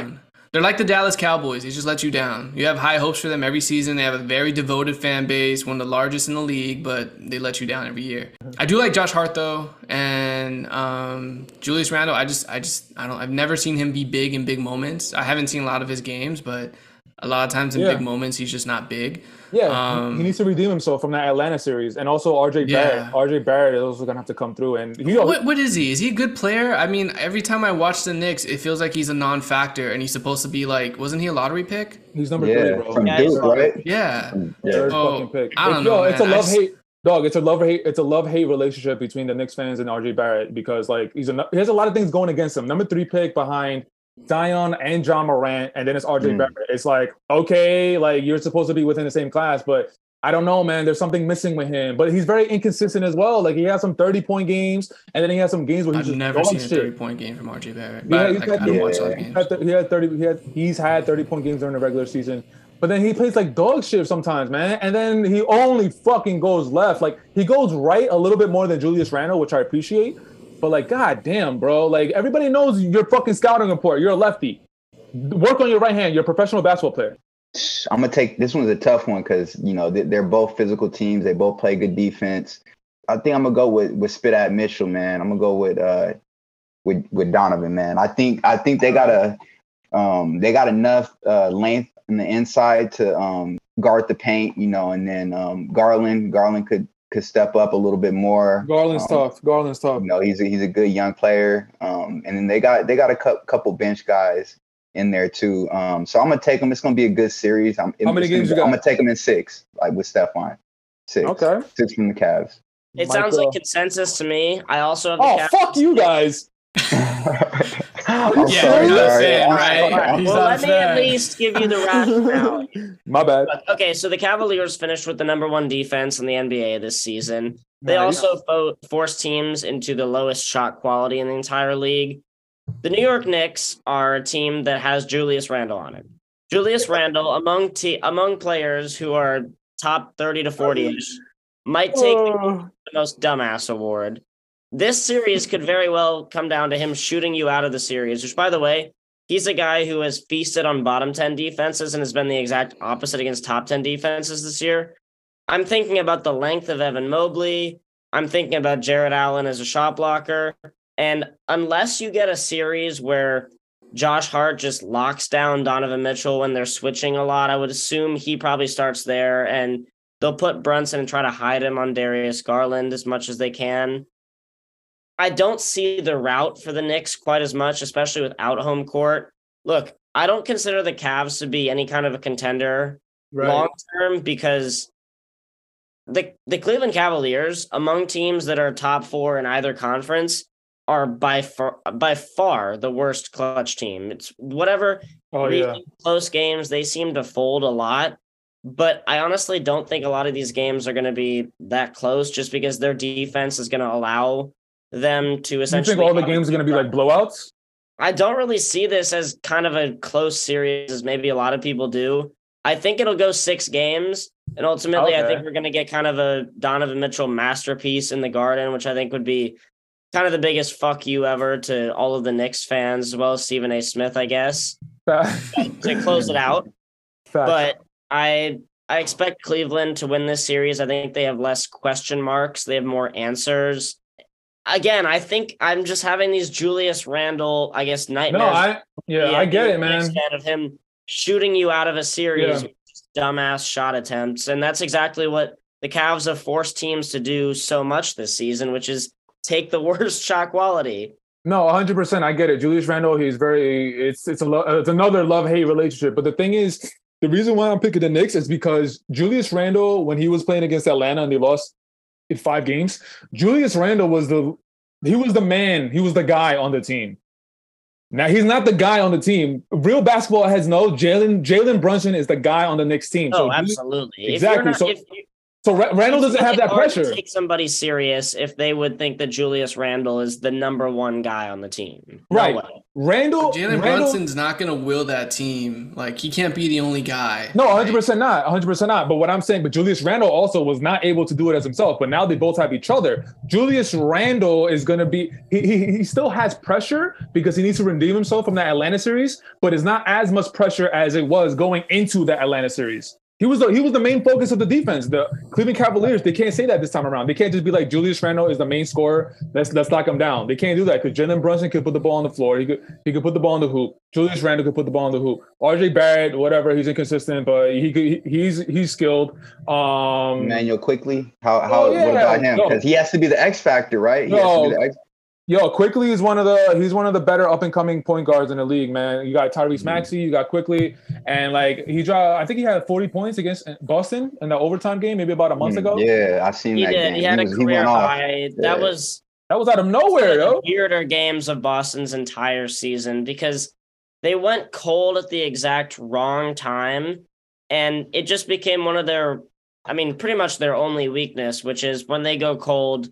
They go really cold because it just becomes a lot of contested step back threes. Jason Tatum takes the most contested threes in the entire league, and he doesn't shoot that good of a percentage on them. That's exactly what happened in that game. Yeah, so we'll see, man. But I really do think the Knicks are going to pull it out this time. I think it's going to be Knicks in 7. All right, so we're going to move on from the 4-5 to the East, and now we're going to the bottom half of the West bracket. We're going to go 3-6. Very, very interesting series. We got the Sacramento Kings versus the Golden State Warriors. Micah, I'm interested to hear your take. Who you got in this series? I think it's Warriors in 6, but I do expect Sacramento to take game 1. One of the reasons why a lot of people struggle, or a lot of teams struggle against Golden State in the playoffs is because it's almost as if you're playing a different language than the entire NBA. The entire NBA pretty much is high pick and roll with shooters around and a ton of floor spacing. Golden State is kind of the only team in the league that does a completely different offense from top to bottom than every other team because they run a ton of split action. It's a ton of high DHO, and they get up and down. But then I also look at Sacramento. They finished as the number 1 offense in the history of basketball this year. That's great. But where this series turns is the maturity and just the ability to make fewer mistakes.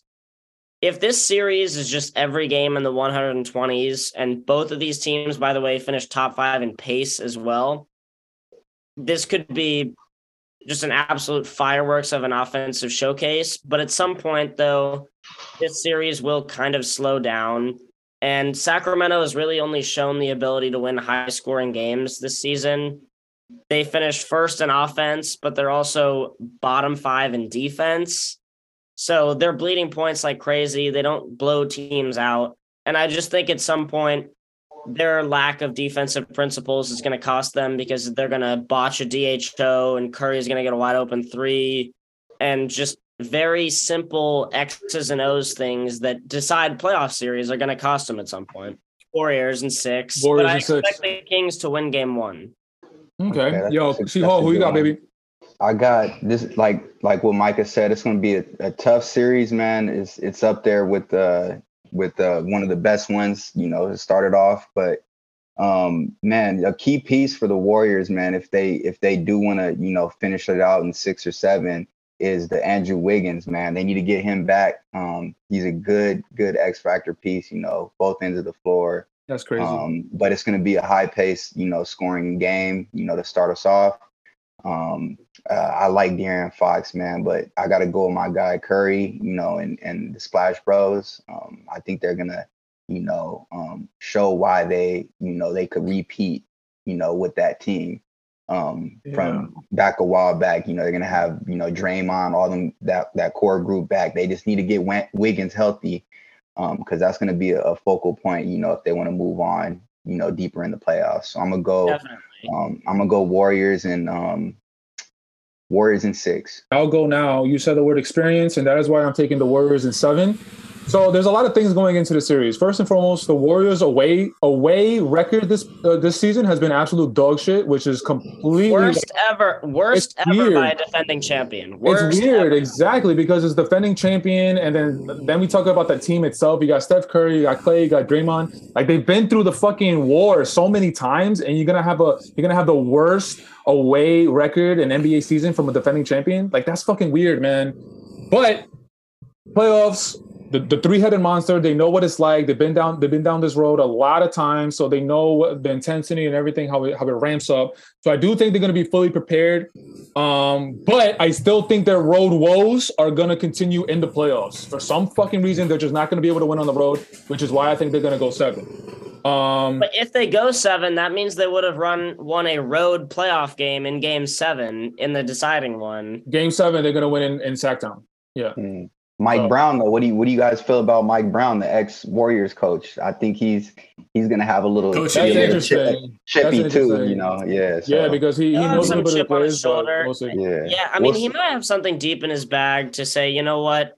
Look, as we were watching the film and preparing for this series, I was the one who taught the Warriors how to do this action. I know the kryptonite, how to slow it down, but the Kings have just been so bad with pretty much every defensive principle. I don't think that they're going to come out and just instantly become a top 10 defense like that. No, but they're going to come out like gangbusters, bro. This is the first playoff series in how many years? 16 or some shit? I was going to call it Arco Arena. That's how old school I am. Yeah. It's going to be bumping. But yeah. And before I move on, it's just De'Aaron Fox. I think this is the series I'm going to watch in the first round super intently, because I've been wanting to watch De'Aaron Fox in the fucking playoffs forever. From the moment he got drafted, I've always been interested in seeing how his game would grow, and especially see him in the playoffs and how his game would change with the slowing down of the playoffs. And he's insane, bro. He's crazy athletic. And this season, as far as averages, he was like the best clutch player in the NBA, I think it was, or top 5 or top 3, I'm not sure. But yeah, man, and the teaming up of Sabonis, they finally have a full season together, and I want to see it come together. And I'm very excited for that first round. Steph, who you got in that series, bro? The Kings have been a great story this season. My college was about 20 minutes from like west of Sacramento, so I spent a lot of time in Sacramento in college. And that fan base is real. They have a lot of love for their fans. For their team, and Sacramento is a cool city. But yeah, I think the Warriors are just they're defending national champs. I think the Kings can be a very dangerous team, and I think it will go 7. I think the Warriors definitely split one of those first 2 games. I don't know if the road woes really. I don't know if they experienced it in this series, because Sacramento is so close to San Francisco, and I think a lot of the Warriors fans are going to show up. So I don't think it's going to be as hostile an environment as opposed to like if the Warriors have to go to Memphis or to Staples or something like that. So I think it will be a close series. I think Sacramento, this is going to be like, because nobody's picking them. Like, nobody's picking the Kings. They've been disrespected all season. You know, even after the All-Star break, I thought the Clippers were going to slide into that 3rd seed, because I'm like, the Kings are bound to fall off. Like, they're bound to fall off. And they didn't. They didn't fall off. So Kings have my respect. But I still think just because Steph Curry, Draymond Green, Andrew Wiggins, and Klay Thompson, I think in a Game 7 crunch time, I think the Kings are going to tighten up a bit, and the Warriors are going to take advantage. So I have the Warriors in 7. Bet. All right, so now we're going to move on to the East Coast. Philadelphia 76ers versus the Brooklyn Nets. Steph, you want to go first, my boy? I got Philly in 5. Not much to say. Brooklyn, there's been a lot of drama around the team this year. It's great that they made the playoffs. I thought the Spencer Dinwiddie and Kyle Kuzma Twitter beef was pretty interesting recently. That's funny. It's like mid versus mid. Yeah. But yeah, Brooklyn, they just, like the Clippers, they took a big swing and it didn't land or it didn't hit. And I think it'll be a pretty quick series. I think if the Sixers are as real as they are and Joel Embiid is that MVP player, I think they get it done in 5. Yo, Steph, I'm going to join you on this because I have the same exact result. I have Philly in 5. The only thing I will add is, yes, Joel is that dude. If they're going to have a successful playoff run, Joel's going to be amazing. but his fucking running mate, James, not showing in the spotlight, Harden, bro. And you also got Doc Rivers as the fucking coach. I don't think what's the first round? Exactly. I really don't think it's going to show up in this round because Brooklyn Nets, like, they got to the playoffs based off of Kevin Durant and Kyrie Irving, obviously. So, and they played well enough to remain in the sixth spot going into the end of the season. I mean, Mikal Bridges, like, he's been coming onto the scene really hard. Cam Johnson. Cam Johnson, especially Spencer Dinwiddie, the return to Brooklyn. Like, they're okay. They might get they're, like we said, gentleman's sweep. But James Harden, bro. If after the Clippers, for me, James Harden, you have the most pressure, dog. You better fucking show me something, bro, or your ass is gonna get fucking annihilated, dog. Anyway, but it's like, do they need James Harden? Like, I know we'll probably get into like when the Sixers in the second round, I assume we're all picking Boston, and when they play Boston. So I mean, they got Tobias Harris. They need James Harden.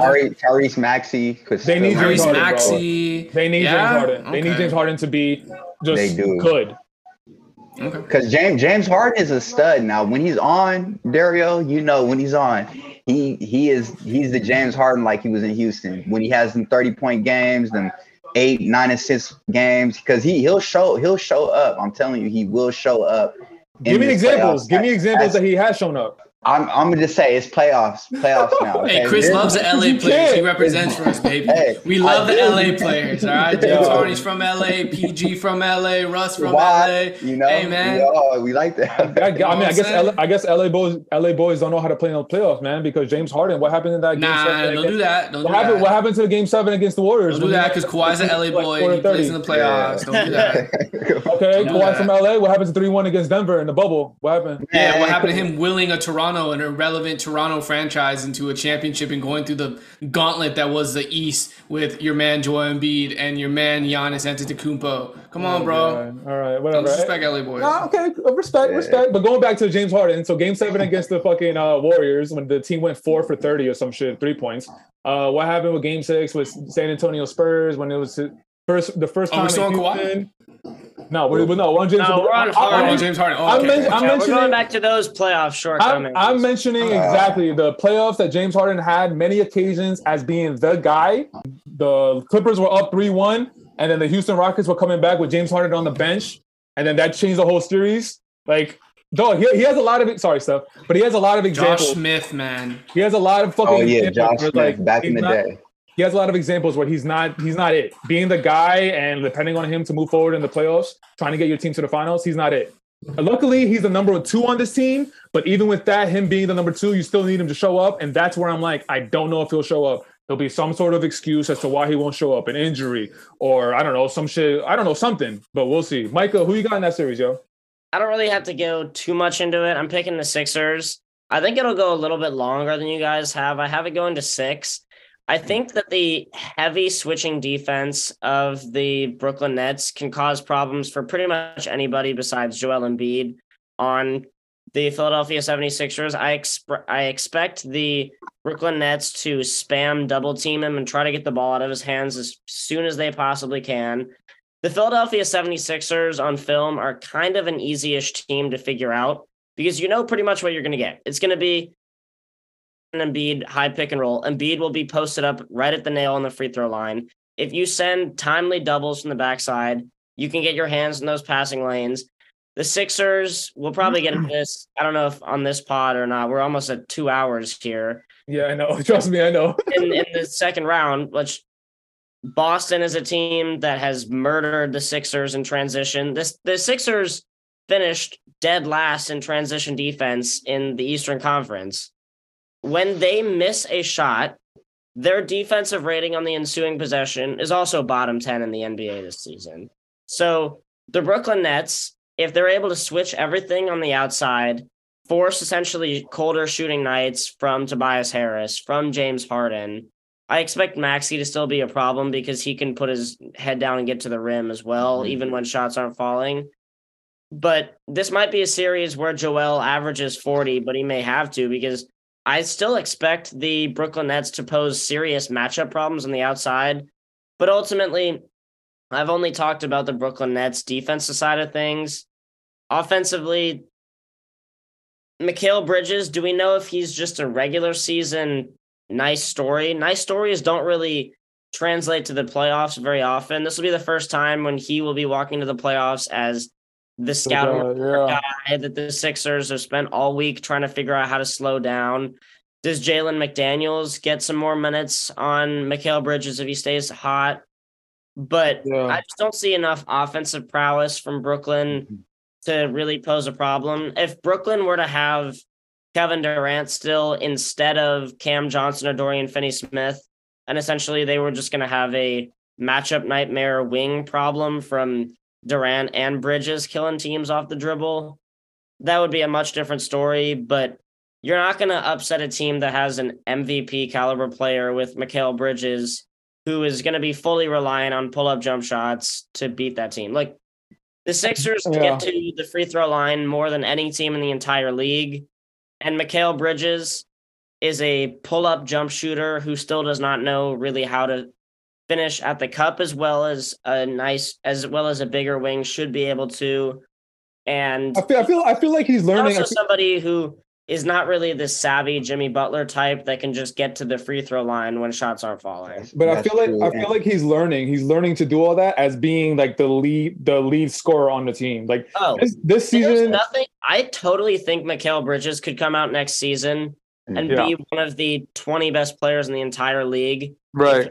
If he adds to his offensive bag, finding ways to get to the free throw line, as well as being a better pick and roll ball handler in terms of playmaking for others. Yeah. Could have an entire like Kawhi Leonard level development from basically being just a system guy with the Suns essentially to then getting his own team and just taking off from there. But from this series, I'm picking the Sixers. It's just especially against fucking Nick Claxton. Joel is gonna fucking eat, yo. Nick Claxton is a fucking Joel will probably shoot 15 free throws a game and drop 40.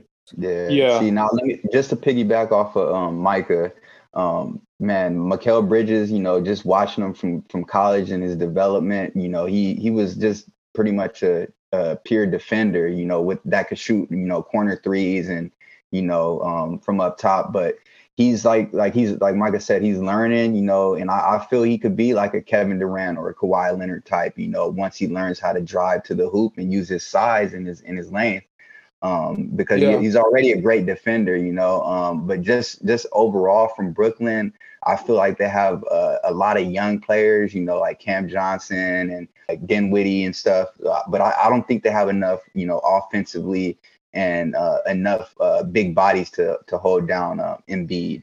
I think probably Mikal Bridges will probably play pretty often on James Harden, if he has enough energy to use. But I'm gonna take Sixers in 6. Interesting series. We'll see. So everyone gave their picks on the Philly Brooklyn. Now we're gonna move on to the last series of the first round of the Western Conference. And this is where C. Hall shines, baby. We're going to give him the red carpet. The 2nd-seeded Memphis Grizzlies versus the 7th-seeded LA Lakers. And C. Hall, go ahead, bro. Red carpet is all yours. This is another interesting series and one of my favorites, up there with the Kings and the Warriors series. I think it's going to be a real dogfight of the series. I think this could, I'm thinking 7. That's my pick, 7 or 6. For the Lakers, but it's going to be real tough, man. I don't think we have an answer for Ja. I think Desmond Bane kills us all the time, from the 3-point range. I was screaming at my TV screen the other day when we were playing against the Timberwolves just because how poor our 3-point defense is and how lazily we play defense. So it all depends on how well we start game one and how we come out and play defense, because we could put up points and our bench is going to have to step up. We need Reeves. We need all the young guys to step up night in and night out. I don't think, we know LeBron's going to go for his 25-30. AD has to step up, play defense. We have to be on point to. So wait, you got Lakers, and you said 6 or 7. You got to pick one, my boy. I'm gonna say 7. It's gonna be a long series. I see that. 7. Right. Stuff. Man, honestly, before Tuesday night's game, and I think I mentioned this in a group chat. Yeah, you did. Yeah. I had the Lakers going to the Western Conference Finals. I'm like, defensively they look good. LeBron James, AD, D'Angelo Russell. I think they could make it work. Man, after that showing against the Timberwolves, I don't know, man. I think we're all just buying into the hype, and I just think Memphis, like, we got a lot of young players in that team who can just probably outwork and exhaust the Lakers. It's really gonna take like another heroic, like willing LeBron willing the team to victories every game, and I think it's gonna be very tough. And if it goes to 7 games too, I don't see the Lakers going into Memphis, hostile environment, and getting a win. I just don't see it, like, especially after that showing against Minnesota. That could be like, it's a playing game. Minnesota, everyone's fighting for their life, so it could be like, I don't know, it could just be a bad showing by the Lakers. But I've only seen the Lakers play like 3 times since the All-Star break. Once was against the Clippers, where the Clippers just obliterated y'all, and then I forgot the other game I saw. But let me ask a question though, because the Timberwolves they're a tough outing, man. We seen them last year against the Grizzlies. Yeah, but they didn't have 3 of their best players. Nah, C Hall. Yeah, they didn't have a lot of their players, bro. It was a bad look. Man. Like, that should have been a dominant game. Dominant is a strong word, but the Lakers always play down to their competition. We always play like that. It takes us to but they're gonna have to play up to Memphis, and they're a cohesive group. And I'm telling you, Luke fucking Kennard he's a 3-point assassin. And then I don't know how he's played against the Lakers on the Grizzlies, but I remember whenever Luke Kennard played against the Lakers and he was on the Clippers, he would just murder y'all. Like, he was just like fucking Reggie Miller out there. Because we can't cover the 3. We can't. I want to go Grizzlies in 5. I really do. But I got so much respect for LeBron. I'm gonna go Grizzlies in 7. I think in a Game 7 situation, hostile environment, I think Grizzlies will show out. You counting the Lakers out? What, like that? Man, I had them going to the Western Conference Finals. I really did. I really did. I think because that side of the bracket is so favorable for the Lakers. The Grizzlies are gonna be their toughest obstacle, because I think with the Warriors, I don't know if Warriors are that legitimate this year based on their road record. It's tricky, man. The West is tricky, yo. C-Hall, let me ask you a question, bro. Just gut reaction. Try not to think. Gut reaction. Are the Lakers going to the finals? No. I just, and that was a quick no too, because it was a quick no, because that's just how I feel, man. I just don't. I watched maybe 10 Laker games all year, and I still have some, thoughts on how we play defense, man. We're supposed to have a defensive head coach, but then we make the same mistakes. We play good on good runs, good 3-game stretches where we play good defense, and then the next 2 games we'll have horrible defensive games. So it starts from the defense with the Lakers, man. That's where it starts. So Minnesota should have won that game. They lost that game. Lakers didn't win it. Minnesota lost that game. We were getting dominated the whole game, man, up until the 4th quarter. So it lost like 5 minutes. Yeah. Michael, who you got in that series? When it comes to whether or not that was a good or bad showing from the Lakers, I think it was the accurate showing from the Lakers. The Lakers are going to be a team that just wins muddy, because since the trade deadline, they've basically been that level of a defense that can flip a switch and then win every time in the half court. They were forcing Ant. Look, Ant missed every shot, but Ant also was just scared to drive to the rim, because that's exactly what the Lakers pose. So if that level of Vanderbilt shows up on Ja Morant, which I would assume that's probably the assignment he gets, maybe he gets Desmond Bane, who knows? It depends what they want to do with Austin Reeves and D'Angelo Russell, if they want to try to hide them. This series against the Grizzlies, this is going to be one of the muddiest series in the entire playoffs. Neither of these 2 teams are great offensively.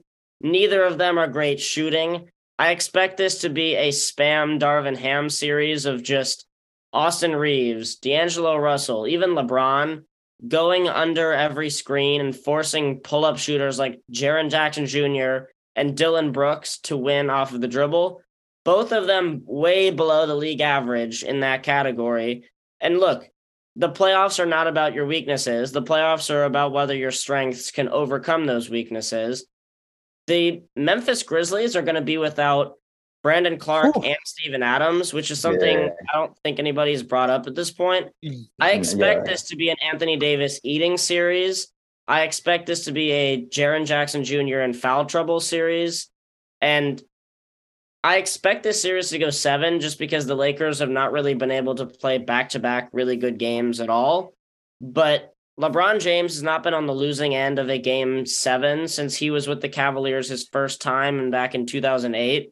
So I will take the Lakers in 7 just because I think they'll be able to just win one, lose one, win one, lose one, and be on the winning end of a 7-game series that is, I guess some people might think is really disgusting basketball, but just will be 2 teams who are undermanned shooting, but are also really good at switching and finding ways to cause really tough actions on the defensive end. You could go either way. Look, you could go Anthony Davis is going to eat because Brandon Clark and Steven Adams, they're not going to play. Okay, cool. So that means that means Davis is going to go crazy in the paint. But then you could also say Davis might get hurt. You could also say LeBron is fucking 45 years old playing NBA. You could also say D'Angelo Russell is not reliable. You can also say Darvin Ham is a first-time coach. You can also, it's like, and that's that. And then you could also say, what the fuck is going on with this John Morant situation? Like, okay, he went to rehab for a weekend and now he's back. That's not going to affect the team. Like, what's going on there? We haven't heard anything. It's just, there's just a lot of like, everything is up in the air. Like, there's nothing solid I can gravitate towards and be like, okay, I can trust this. I cannot trust Anthony Davis, not even a lick. Unfortunately, I can't trust LeBron, man. LeBron, since he's gotten to the Lakers, I don't think a lot of people have been saying this, but he's been injury prone. The very first season, he fucked up his groin, and I think from there has been this injury, that injury, like, and he's coming off of a foot tendon. He fucked up, and he's playing through it apparently. So he's not healthy. He's 37. I don't know how old he is. 38. Yeah, he's 38, bro. Like, there are a lot of things going against this team, bro. And the same thing for Memphis. Like, I honestly don't know what team to pick. But obviously, that's what we're here to do. I'm going with Memphis, man. I'm going with Memphis. And the only reason why is because Anthony Davis, I can't trust him, just like I can't trust fucking Kawhi. I just cannot trust Anthony Davis being healthy. I can't trust Anthony Davis being healthy. Great. Yeah, you put up great numbers when you're playing, but when are you playing? And this is the first time since the bubble season that we've actually seen him play, more than 50 games? I don't know, 50, 55, 60. And that was another thing I totally forgot. Their immaturity. Like, Memphis was just immature. Like, Steph, I remember last year you were saying how like they really turned you off because they were talking so much smack and they did absolutely nothing to deserve that. And you're right. Like, this year is even more. Dillon Brooks is already saying that he wanted LeBron because he wanted to tarnish his legacy. He wanted to do this and that. It's like, dude, you guys haven't done shit, bro. Like, and then that translates into the game with like decision making. You guys think you're better than you are, and you think you could take these shots over that shot. So I got Memphis in 6 though, but if LeBron and if the Lakers do win, like, I wouldn't be surprised because, like Micah said, they're gonna make it really dirty. They're gonna muddy it out, and then the experience is gonna come in with LeBron going to 20,000 finals, AD winning a championship. So there's that. All right, gentlemen, we're gonna move on to the very last series that we have left to talk about. We're gonna move on to the number 2 seed Boston Celtics versus the number 7 seed Atlanta Hawks. Man, I had Boston in 5, yo. Atlanta's great. I don't know. Trae Young, I don't know what the fuck is going on with that situation. But what's going on? But the real question is, what's going on with Jaylen Brown's hand? Is anybody like, what the fuck? I mean, I can speak to this. I covered. Michael, what up? So prior to game 82, he spoke with the media and basically said that if he needed to play that day, he could. He's fine. Is it a cut? Was it a cut or what was it? It was a cut. He had it stitched up. He was essentially out for a week, but by game 82, if he needed to play against Atlanta, he would have. It was not on his shooting hand, so there is that. It's also, in this series, I don't think it's going to matter. The Atlanta Hawks this season, the team that they had the worst point differential against in all the games that they've played against specific teams, Boston was by far their worst. No other team in the Eastern Conference did they have a point differential of worse than 7, and they were a negative 14 per game against Boston. They just have their number. Boston is going to force DeJounte Murray to take 15 mid-range pull-ups every game, and he might make half of them and still not going to matter. Atlanta does not create enough in the way of three-point shots. They might get hot from Trae Young, but it's really hard for me to think that Atlanta is going to even win one game in this series because they give up so much size at the point of attack. And even when Boston slows things down, It'll probably come down to Jason Tatum matchup hunting with Trae Young. The Celtics get to the free throw line at a really high rate. And what the Hawks did to the Heat, which was spam the offensive glass and really kill them on that front, the Celtics allow the fewest amount of offensive rebounds in the NBA. They're just top to bottom such a hard team to poke holes at unless you have a player of a Giannis or Embiid level that can punish a team that may not have Robert Williams available for 30 minutes every night. This is a mismatch, Celtics in 4. Ooh, sweep. Seahawk. I got Celtics in 5, man. I think all they have is they lost Huerter to the Kings, so they only have like 3 players I feel that could, put up numbers every night, and that's not enough, with the Celtics playing high-end defense and Tatum and Jaylen Brown on the court. With Brogdon, they just added and Smart, so they got a number of players that could contribute to the Celtics. So I think it's going to be I think they'll get 1 game, the Hawks. So I'll say 5. Man, I really want to go like Celtics in 6, just because I don't know, man. I like Trae. I like Atlanta. I like the players that they have on that team. But I think it'll be like a Celtics in 5. Celtics in 5. Yeah. Yeah. I mean, might go 6 though. I can see. Maybe. So we're definitely over 2 Boston's hours. due for a letdown. Boston's due for a letdown. They're due for a letdown, but do you really think it would come against a team where they would have absolutely no business losing to? Like, it would be, look, I know that they don't hang banners in Boston for Beantown, baby. championships. They only hang, NBA Finals banners when they win it all. Yeah, I noticed at the airport. They might have to hang a banner for all-time Boston failure if they were to somehow lose this series. That's crazy. I think it'll be Boston in 5. All right, so that was our first round picks. We had a lot of basketball talk, gentlemen. I want to say thank you for joining me, for your picks, for your knowledge, for your basketball IQ, all of the above. Really excited to see the results of our first round, and I'm also excited to do another episode to see the other picks that we had going on. But yeah, man. So, Micah, I want to say thank you, and Seahawk, Steph, Micah. If you have any social media stuff that you want to plug real quick? Yeah, sure. You can find my stuff on clnsmedia.com. That's where I cover the Boston Celtics. I also run an NBA Instagram account called the @NBA Interact. You can find some of my stuff there. I am always open to talking about the NBA. It's my favorite league in any sport to cover, and always open to talking anything from trade rumors to draft to just shooting the shit when it comes to the playoffs. This is the best time of the year, and I'm so excited. Micah, my guy. Seahawk, you got anything to plug, my boy? Thank you for having me for the first time on the Time Flies podcast. I appreciate it. I can't wait to see how this first round is going to go. It should be interesting, and I can't wait for the part 2.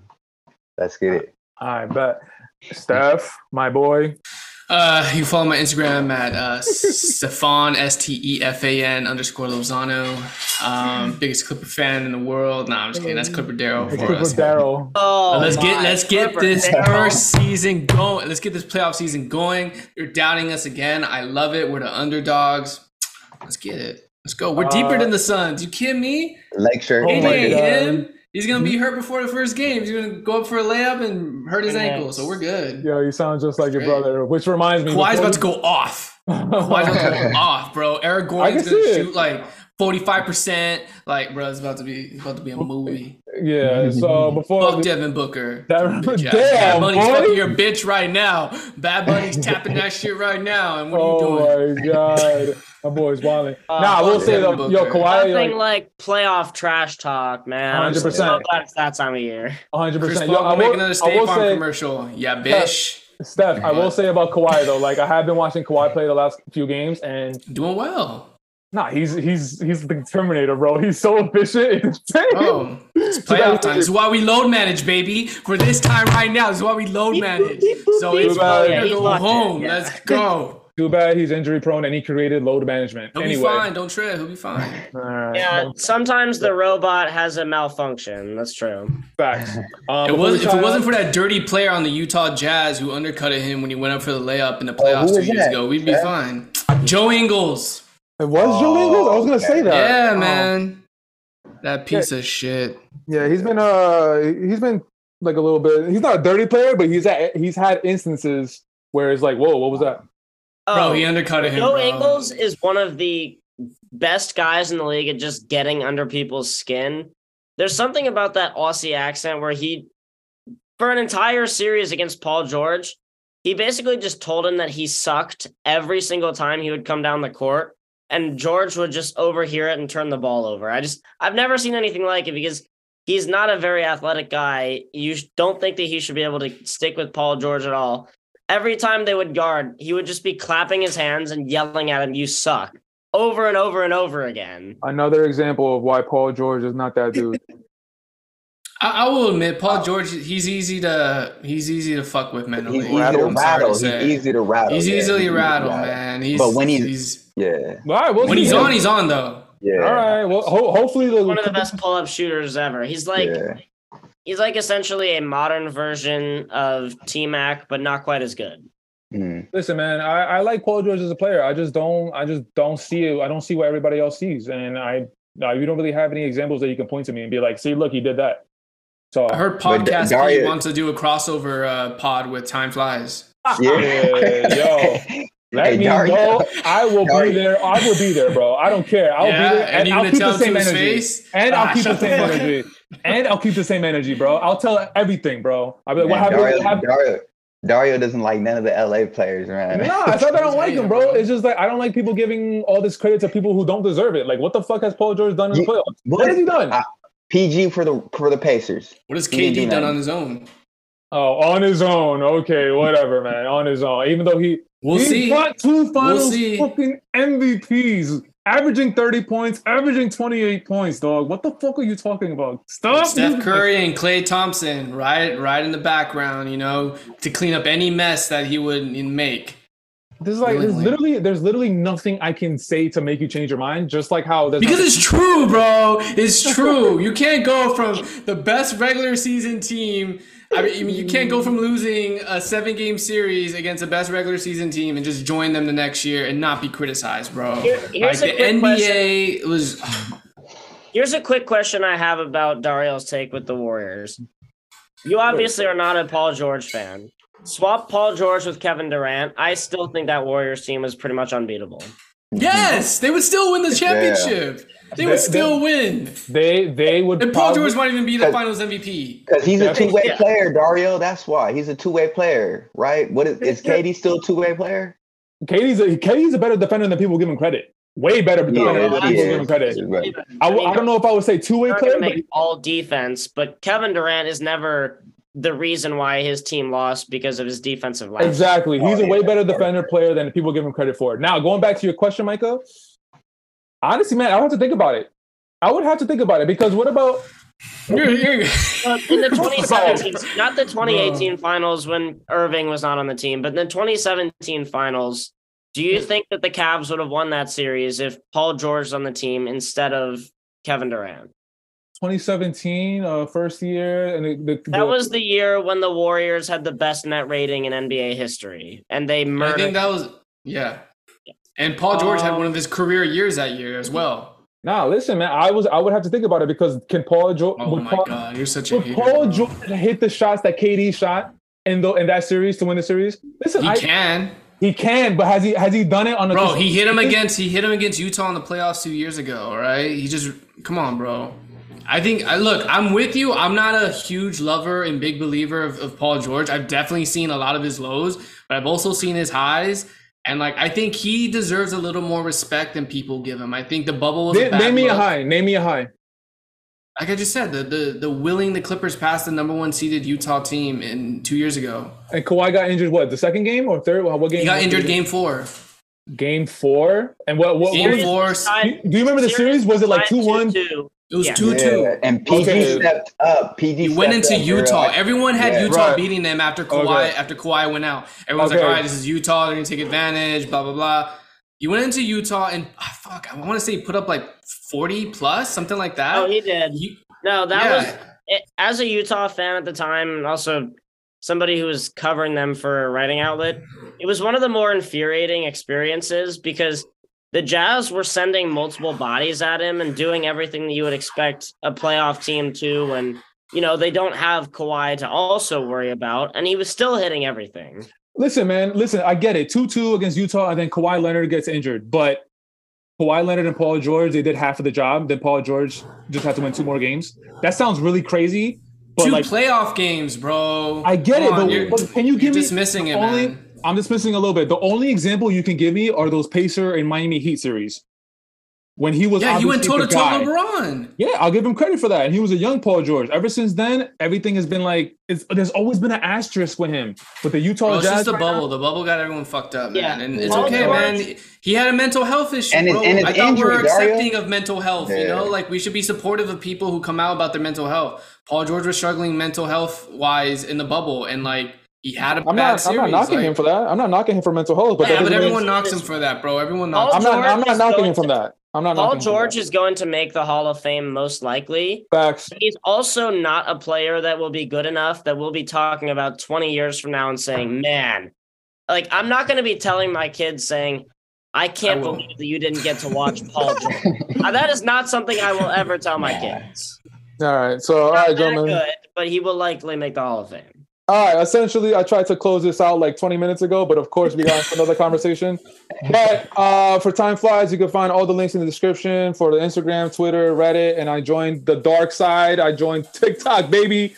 Go follow Time Flies at TikTok. That's how to blow up. I'm trying to blow up, sell these shirts, become rich, and create my own studio, not this like whatever studio I have in right now. But anyway, all the links in the description below. Follow, hit the subscribe button, hit the thumbs up, and also subscribe to the channel on YouTube. And if you listen to this podcast on any of the podcast streaming platforms, Apple, Spotify, Amazon, Google, make sure you follow, rate, and review the podcast. And until next time, we'll see you on the next episode of the Time Flies podcast. Don't let the Clippers be KD. Right, don't let the Clippers be KD. Time